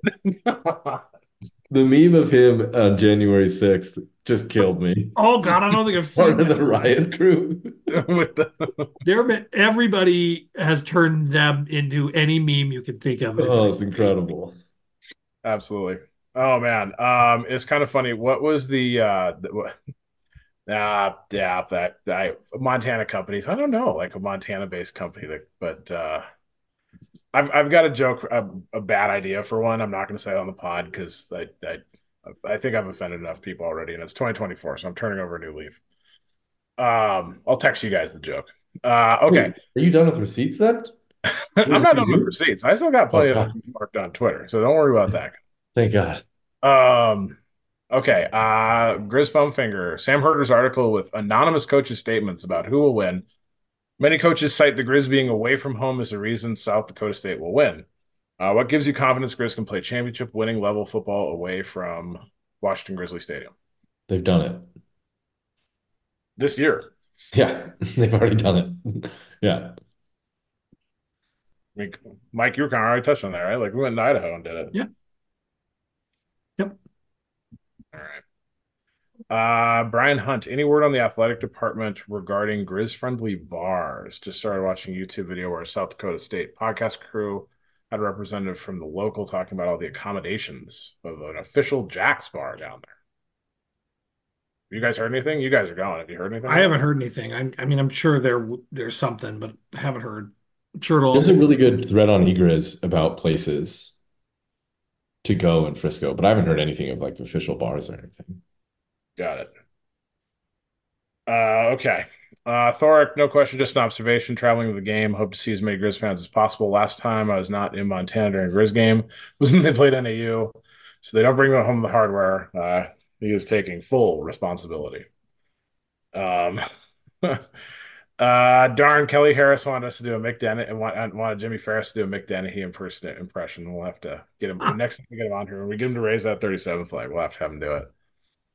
What matchup are you guys looking forward to most? And which matchup do you think the Grizz have to win in order to come out on top? I think Dub versus their O-line is probably the most important matchup of the game. Because if he can be a disruptor on their run game, it takes away that balance that we talked about. But their O-line's so veteran that if they can neutralize Governor, I think it's a long day for us. Yeah, that's exactly what I'm interested too. Our defensive line versus their offensive line. I think that'll dictate who wins the game. Yeah, I was thinking too secondary because I'm gonna just guess with the focus on probably making sure that run game doesn't run wild on us. Our linebackers are going to be playing much more run support than anything, and we're probably our corners and our safeties are going to have to be a little bit of one-on-one situations against guys that are going to hold height advantages over most of them. So that keeping that top end from getting torn off and starting to look like defensive years past where we're giving up deep shots left and right. I think that's going to be a key thing. If we can do that, then we can jam up that front line and hopefully keep that running game in check. All right. Foam Finger was just asking us about the Pop-Tart mascot, Matt Colby. If we are recording a podcast on January 8th celebrating a Griz championship win, who do you think we are praising as the MVP? Cliff. What was that, Kyle? I think. Sorry, for this game, did I hear that right? Yeah. So say the Griz win it all. Who do you project that we're praising as the MVP? I think it's Cliff. I think it's got to be Cliff because we need the offense to have that perfect game, and that's going to involve him. Yeah, Clifford Jr. once again, right? This postseason's been something unlike we've ever seen from one player. But yeah, I'm with you guys. I mean, that's right after I did say that like Governors would dictate like how the game goes, but like we're not going to Andre Iguodala this on LeBron here. Like we're probably not giving it to a defensive tackle. Yeah. Aliens with the death ray pointed at Yeah. Okay, Johnny Claxton just points out Broncos were 2-5 in Super Bowls and heading into their 8th Super Bowl appearance. Will the Grizz see a similar result for their 8th? And as a Packer fan, I think that's going to pay me to say the Broncos' 8th Super Bowl appearance. They did beat the Packers, I think, to win the Super Bowl. So, hope so, man. Okay, Adam Clinch says Sean Rainey does fun prop bets before the game. What is each of yours for the game? And then with this being Governor's last game, Adam's saying he's going to throw his. I'm going to throw mine back into how he broke onto the Grizzly scene and say Governor gets an interception. Oh, hey, that'd be something. That'd be a wild prop. Governor pick. Remember that? That was a lot of fun. I'm going to say Cliff over 80 rushing yards. Oh. Yeah. I mean, Kyle, I think if the Grizz are going to win, they need that. I'm going to straight up steal what Jimmy Farris said, and this is funny because we didn't really get to bring that back, but the point where Jimmy was talking about the guy that's been a little quiet having the breakout game, and I texted you guys, and I'm like, Aaron Fonts. And then like 2 minutes later, he's like, and Aaron Fonts has been really quiet this playoff. So I'm going to say Aaron Fonts 100 yards and 2 touchdowns. Wow, that's a big game. Yeah. There we go. Be the MVP. I like that. Mike, you got any? I think that they've been throttling carries for Gilman. I think a big game from Gilman on the ground is important. Yep. Okay, I think we've handled this, but Kyler Neal is wondering if Mike will drink a beer with his least favorite person from Washington State. The state of Washington, I should say. I answered that. It's not Kyler. It's that guy that runs the really obnoxious Eastern Washington fan account. But not Kyler. Yeah. Colorado Griz fan, Mike's kind of saying the same thing. Just being heavy underdogs feels like we're playing with house money. Tom Coughlan, does Brandon Casey get the credit he deserves? First teamer, but seems like he gets talked about less than anyone else on our O-line. How come? You know, the way O-line get talked about is kind of tough because most of the people that cover FCS football aren't detail-oriented enough to understand good O-line play individually. Like they kind of get the whole big stats, good push, stuff like that. So sometimes, I mean, maybe he deserves more attention, but I don't know. I'm gonna say it's because he's healthy. And it seems like when we talk about individual linemen, it's like, are they playing this week? Because we're missing healthy. Like we don't really talk about, like you said, Mike, like we don't really talk about individual offensive linemen, like what they do very often, other than like we say Panfloff is a jack of all trades. He can play all over the place. We don't break down like what he does though. We don't understand it well enough. So I think he just I think it's because he's always there. We just don't talk about him because we don't talk about individual offensive linemen. I mean, sometimes, right, if you're an offensive lineman and you're not being talked about, that's maybe a good thing, isn't it? Kind of like a cornerback. Because you're kind of like, so he didn't get Just called doing for his holding, job. didn't miss that block, you know. Obviously, we have the few moments where it's like, yeah, he picked that Idaho guy up and drove him into the student section. But that wasn't Casey, right? But that's McGinnis. But still, but it's like on the field type play, usually the less you get noticed as no lineman by the fans, it's probably the better. Okay, Eric Witz was wondering if there's going to be a GFP meetup tailgate. Like we talked about before, Luke's going to be there. Kyle, you're going to be down there. Mike's there. I'm not. We could probably, you guys, get the account going and get a meetup going. You guys should totally do that. We'll see how it works out. I don't want to commit to any responsibilities. That's good. The last thing I want to do right now is drink a beer. Even think about it. Kyle, you've got about 5 to 6 days of sobriety here to get Yeah, you there. thankfully.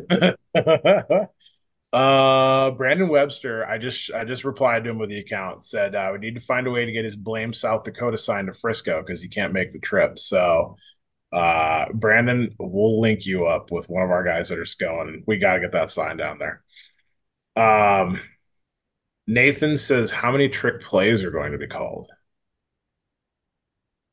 I bet it's more than you might think. Yeah. Kyle, your face says maybe you disagree, but I think that one of the keys to the offensive game plan is going to be try to get some things at them they haven't seen on film. I think the thing, like, what's trick? Like Statue of Liberty, double reverse pass, Philly play or whatever the hell that's, Philly special, or like just new wrinkles that with new personnel. I don't know. And then when you're at this point, obviously the trick is the offense hasn't been producing as highly as we've wanted it to in the last couple playoff games individually. And so, or in regulation, especially. And so like, I don't know, like you probably don't want to risk going too far away from like just what you do good and what you've been doing well for full 3/4 of the season so far too. So I think we see more, but I think it'd probably just be like little wrinkles that we'd not seen before. Yeah, I could see that. I would say I'd be surprised if they called more than two, like obviously trick plays. Yeah. All right, let's see here. Kyle Dyrud says his mom, who is a diehard Griz fan, passed away this summer, and in her honor, he wants to bring a little piece of her to Frisco because she would be so happy. In your opinion, what is the best way to smuggle some ashes through airport security without looking like a drug addict? Don't put them in your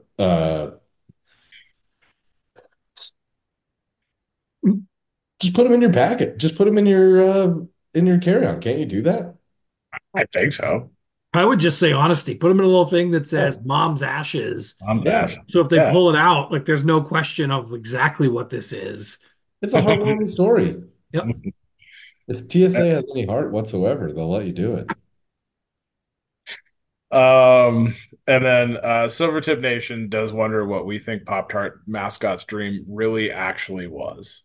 To have his body consumed or to be toasted alive. Gives us some serious sausage party vibes, to be honest. What a strange and glorious occurrence. The memes of him like compared to the guy from Batman were hilarious. Oh, Two-Face or whatever? Yeah. Oh, man. Hopping over to you, Griz, quick here. Badlands Griz fan is just wondering if we know what our feel is for the uniform combo they're going to wear. Saying Badlands Griz fan is not a fan of maroon pants with white tops, would prefer white tops, white pants. Do we even have that? Yeah, we do. We do? We haven't worn it this year, though. Nah, I don't want to wear that. I like white. I would like white with maroon. Or the white with gray is kind of cool too. I go, yeah. I like the white with maroon. That's what we've been Yeah. wearing on the road. That's what we've been wearing on some of these other road ones, right?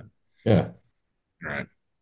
Okay, Kyle. So next question we got here. What does Clifton's stat line need to be for us to win the game? How many points do we need? Damn. We got to score at least 21. So I was going to say 28. Yeah, I was thinking upper 20s, upper 20s. I don't think it's going to be as high scoring as a game as probably it would be. I think it's going to be more defensive, tested out, especially with 3 weeks rest. You blend a bit of new wrinkles, new additions, and probably a bit of holiday and lost momentum rust as well too, right? So it could be a slow start, but I think Grizz need to be upper 20s. That would be more than 3 times the average output that SDSU's defense allows. So that'd be quite the feat. Cliff's stat line, I think he's got to be over 200 passing and probably over 60, 70 rushing and probably a completely clean game, and probably accounts for 2 to 3 total touchdowns himself, most likely. He's got to do what he had to do. He's got to do exactly what he had to do against the Cats. He's got to Yeah. be decisive. They have to mix in easy throws for him to begin. Scheme up receivers getting open. I think that's like, if there is a weakness in that team, it's in their secondary, right? I mean, that's what I've heard. So yeah, he's got to do exactly what he did against the Cats. Yep. Yep. All right, a couple questions on Egriz here. I think we've kind of already touched just takeaways from the cat game that could transfer over, takeaways from some other games, stuff like that. Elrod Grizzly is just wondering how many actual future NFL players we think SDSU has, because their fans seem to think their entire team could be an NFL team. Got probably two linemen. Gronowski will get a look, I bet. Yeah, and he's a junior. That's He's for got 2 more sure. years to play, Gronowski, because he's a true junior. He's got 2 more years if he chooses. So, yeah, I mean, I think a couple of linemen, tight end, running back, Gronowski Mhm. with his sides. I don't know about the Janky twins just because I'm just not seeing enough to like be able to analyze their agility and team speed like maybe their fans could. But I think they've got some linebacker. They got a linebacker too that's pretty good as well too. What about the And, running back? oh, well, of course, yeah. I think the running backs are he's their biggest NFL prospect, ready to go NFL prospect. I would Yeah. think that's on their team. Yeah. So, okay, let's see. Okay, and then going through, and so we had that one. We might be about there. Let's see. Let's see. Everett Grizz. Other than turnovers, what is another key to a Grizz victory? I think that Cliff being able to run the passing game efficiently and not Uh-huh. panicking or taking too long to make decisions in the pocket. But I also think that the QB run game is really important. Mhm. I think they got to win up front. I think they got to handle one-on-ones on, like, our offensive line has to. Um, yeah, if we can't do that, we're just going to be in for it. I just think it's in the trenches. I think that gets so set off so often in so many games, but I think this one is purely like whatever team wins the trenches is going to win. I'm with you, Kyle. And on the other side too, I think our defense needs to keep that running back under 3 yards of carry. Or the running game as a whole, because Gronowski's a runner as well too. So they gotta stuff up. They gotta bottle up that running game. Everett's also wondering if this is more or less of a stressful game than the North Dakota State game. I'm assuming for us. I've Less been for me. I've been kind of low stress on this thing. It's starting to build a little bit in me. Um, but I haven't really had much time to like really stress out on this game. Yeah. I'm not stressed out about it at all. I mean, like I said, this is house money. It's just been a great season. Excited to be here. Yeah. Yeah. Everett is wondering the over/under on the price of a 16-ounce beer at Toyota Stadium. He's setting the number at $13.50. It's a good guess. I was gonna say 14, so I guess I'm taking the over. There you go. Final thing Everett had. This is a great one, and maybe we will close with this one. Will the UM marching band, who got to hit their funding goal through assistance of many people, including university fans and also, yes, Montana State as well, will the UM marching band be adding a fiddle player to the trip? Because, well, you guys know. You're gonna play in Texas. You fiddle in. Yeah, so that was Everett's question. That'd be kind of funny if they did truck a fiddle player down there. I know some people absolutely despise that song. Like they're not going to truck a fiddle player down there, but someone can play the fiddle in that group, Right? and they'll You have. could throw a rock in Missoula and hit a fiddle player. If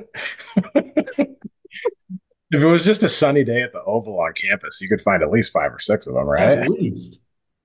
Let's see. And then I'm just checking because I had a couple other messages, but like Donovan got at me on Twitter, but player questions, and unfortunately we'd already wrapped that up. So handful of other questions we had were kind of for the players. So we've got that section already wrapped up. So boys, that is our fan questions. We're all caught up there. All right. Kyle, when do you leave? I'm probably gonna leave Missoula Friday morning around like 9 a.m. Drive to Spokane. And we leave Spokane at 1:30 Pacific and we get into Texas at like 9:30 Friday night. All right. I think you're on the same flight as my in-laws. Oh, really? Yeah. So behave. Nice. I don't know any other way. All right. Brent, do you have everything set up for your game watching? We're all set. Yeah, we're all ready to go. We're gonna have a few people over to my dad's, and me and the old man. We're gonna watch the game and hopefully be celebrating a victory. And of course, this is the funny thing. Recording this now is being that it's now New Year's Day for this portion of the recording. My Sunday is going to be it's going to be quite the Sunday, right? Because yeah, Kyle just realized first Grizz are in the national title game, and then as soon as that ends, the Packers are hosting their bitter rivals, the Bears, and if they win, they're in the playoffs, and if they lose, they're not. So my spectrum of emotions being a football fan on Sunday is going to get fully displayed. So Shay's prediction is even more true than he realized at the time. The magnitude of your day on Twitter or X next Sunday is going to be huge. It's even bigger now, yeah, because I'm just, oh my God, yeah. So What is the whiskey that you'll be drinking? I might just stick with my good old standby. I'll just have a bottle of Woodford with me. So yeah, I'll go with one of my favorites. So yeah. Man, I just can't even imagine what you're going to be like that day. I totally forgot that.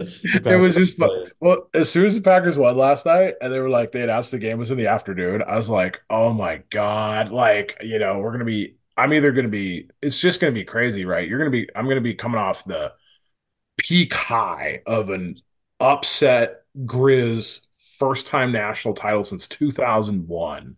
Where honestly, I probably won't give a shit what happens in Green Bay. I probably will, but it'll be, it's like just that crazy buzz. Or, I'll be, somewhere between depending if on a Grizz loss, how I feel. And then, yeah, then I'm going to be hinging my entire everything on hopefully the Packers can play a little bit of good football against the damn Bears. But, oh man, it hit me last night. It's like Sunday's going to be very emotionally stressful. I'd have it no other way for you, Brent. Thoughts and prayers, Brent. Thank you. Thank you. Kyle, do you have a stressful pro football game on Sunday?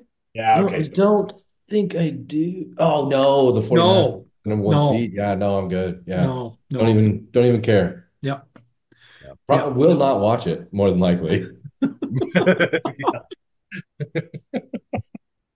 All right. Let's wrap the game. Brent, what for your last pick of this really fantastic ride of a 2023 football season for Montana and all things maybe improbable from our preseason show through half of the season. Yeah. What do you think is going to happen when the Grizz take on South Dakota State in the national championship next Sunday? I mean, I kind of I alluded to it already. Everything screams at me that South Dakota State will win this. Should maybe even win it big. But I have gone with my gut and my feel on this the whole way, and it has not failed me yet, and I hope it doesn't fail me again. I think Montana finds a way. I think this is a defensive struggle that opens up a little bit into the third and fourth with the offenses getting going. I think it's going to be a hell of a game. And I think Montana's winning this. I'm going to say 28-24 Griz. Ooh. Kyle, where are you at? I I don't want to bet against this Grizz team just because they've shown over and over that they can rise to the occasion and kind of defy the odds. When I was in Idaho, I told Idaho fans not to kick our ass too bad so that I could try to enjoy the game. And I'm not going to say that same thing to South Dakota State fans, but I mean, they deserve being the favorite. Um, I think they're going to win. I think South Dakota State's going to win 17-13. Ooh, That's fair. it's a stressful game. Mhm. Um, I think that the most probable outcome that we're talking about next week is South Dakota State winning the national championship again. I think that's the most probable outcome. That being said, this team, and I've kind of felt this, I feel similar to going into the Cat game, even different than all the playoff games, where I just think this house money factor is such a great thing for this team and the ability to play as the underdog. And you give our veteran staff 3 weeks to get ready and guys rise to the occasion. Maybe South Dakota State's overlooking us or reading too much of their well-deserved hype. But I think the Grizz are going to pull it out. Just a feeling I have. So Nice. with that, we'll go 42-17 Grizz. Oh my God. Whoa, I was not expecting that. Oh, oh, holy shit. I Wow, love you that. might have just got me out of my hangover right there. Oh, Just making sure people are paying attention. all right, let's go. All right, guys. Any other thoughts? I hope I'm wrong. I hope you're wrong too, Kyle. I And I hope was you and the Vegas bettors and everybody who's wrong. the smart ass of me was thinking I should change it from 28 to 27 on a missed extra point. Um, but I won't. So no, guys, this has been fun. I'm super jealous of you guys. I mean, I know I'm doing the right thing staying here. I wish I was going with you boys down there too. It's kind of one of these things which could be in two places at once, but this has been a blast. This has been my most memorable year of Grizz football of my entire life. And being part of the pod and all this stuff we've done is totally like added into that. And so, one way or another, we're gonna be this has been an amazing season and it's been an amazing time to be a Grizz fan. The future feels brighter than it had been before from previous ends of seasons. And so I'm just so excited and it feels like the fan base and everyone is revitalized and re-energized to a level that we've not felt in over a decade. And so it just what gives me so much hope for um, the future as well with this team. And this has just been an absolute blast. So love podding with you guys, and I love all the fans being part of this too. It's made this all the more enjoyable. So let's fucking Absolutely. go, guys. Let's go. I like it. I mean, I echo that. Nothing that can happen on next week changes anything you just said. I think this has been a season that I will remember forever. You got to share it with James. You've all heard me talk about it, but I think it's reminded a lot of people how fun Grizz football can be and what it can do for the community. And I think it's good for the institution. And none of that changes no matter what happens on Sunday. That's right. I think Grizz football is in a good place. I'm excited about the future, and I'm excited about this coming week. So, all right. Okay. If we know you, or hey, anymore, if we don't know you, we'll see you down there. James is looking forward to it too. Brent will take care of the home front, and you will definitely hear from us no matter what, sometime in the week after this game, because we'll definitely want to talk about it, and we've got a few things going on in the off season. So with that, go Grizz.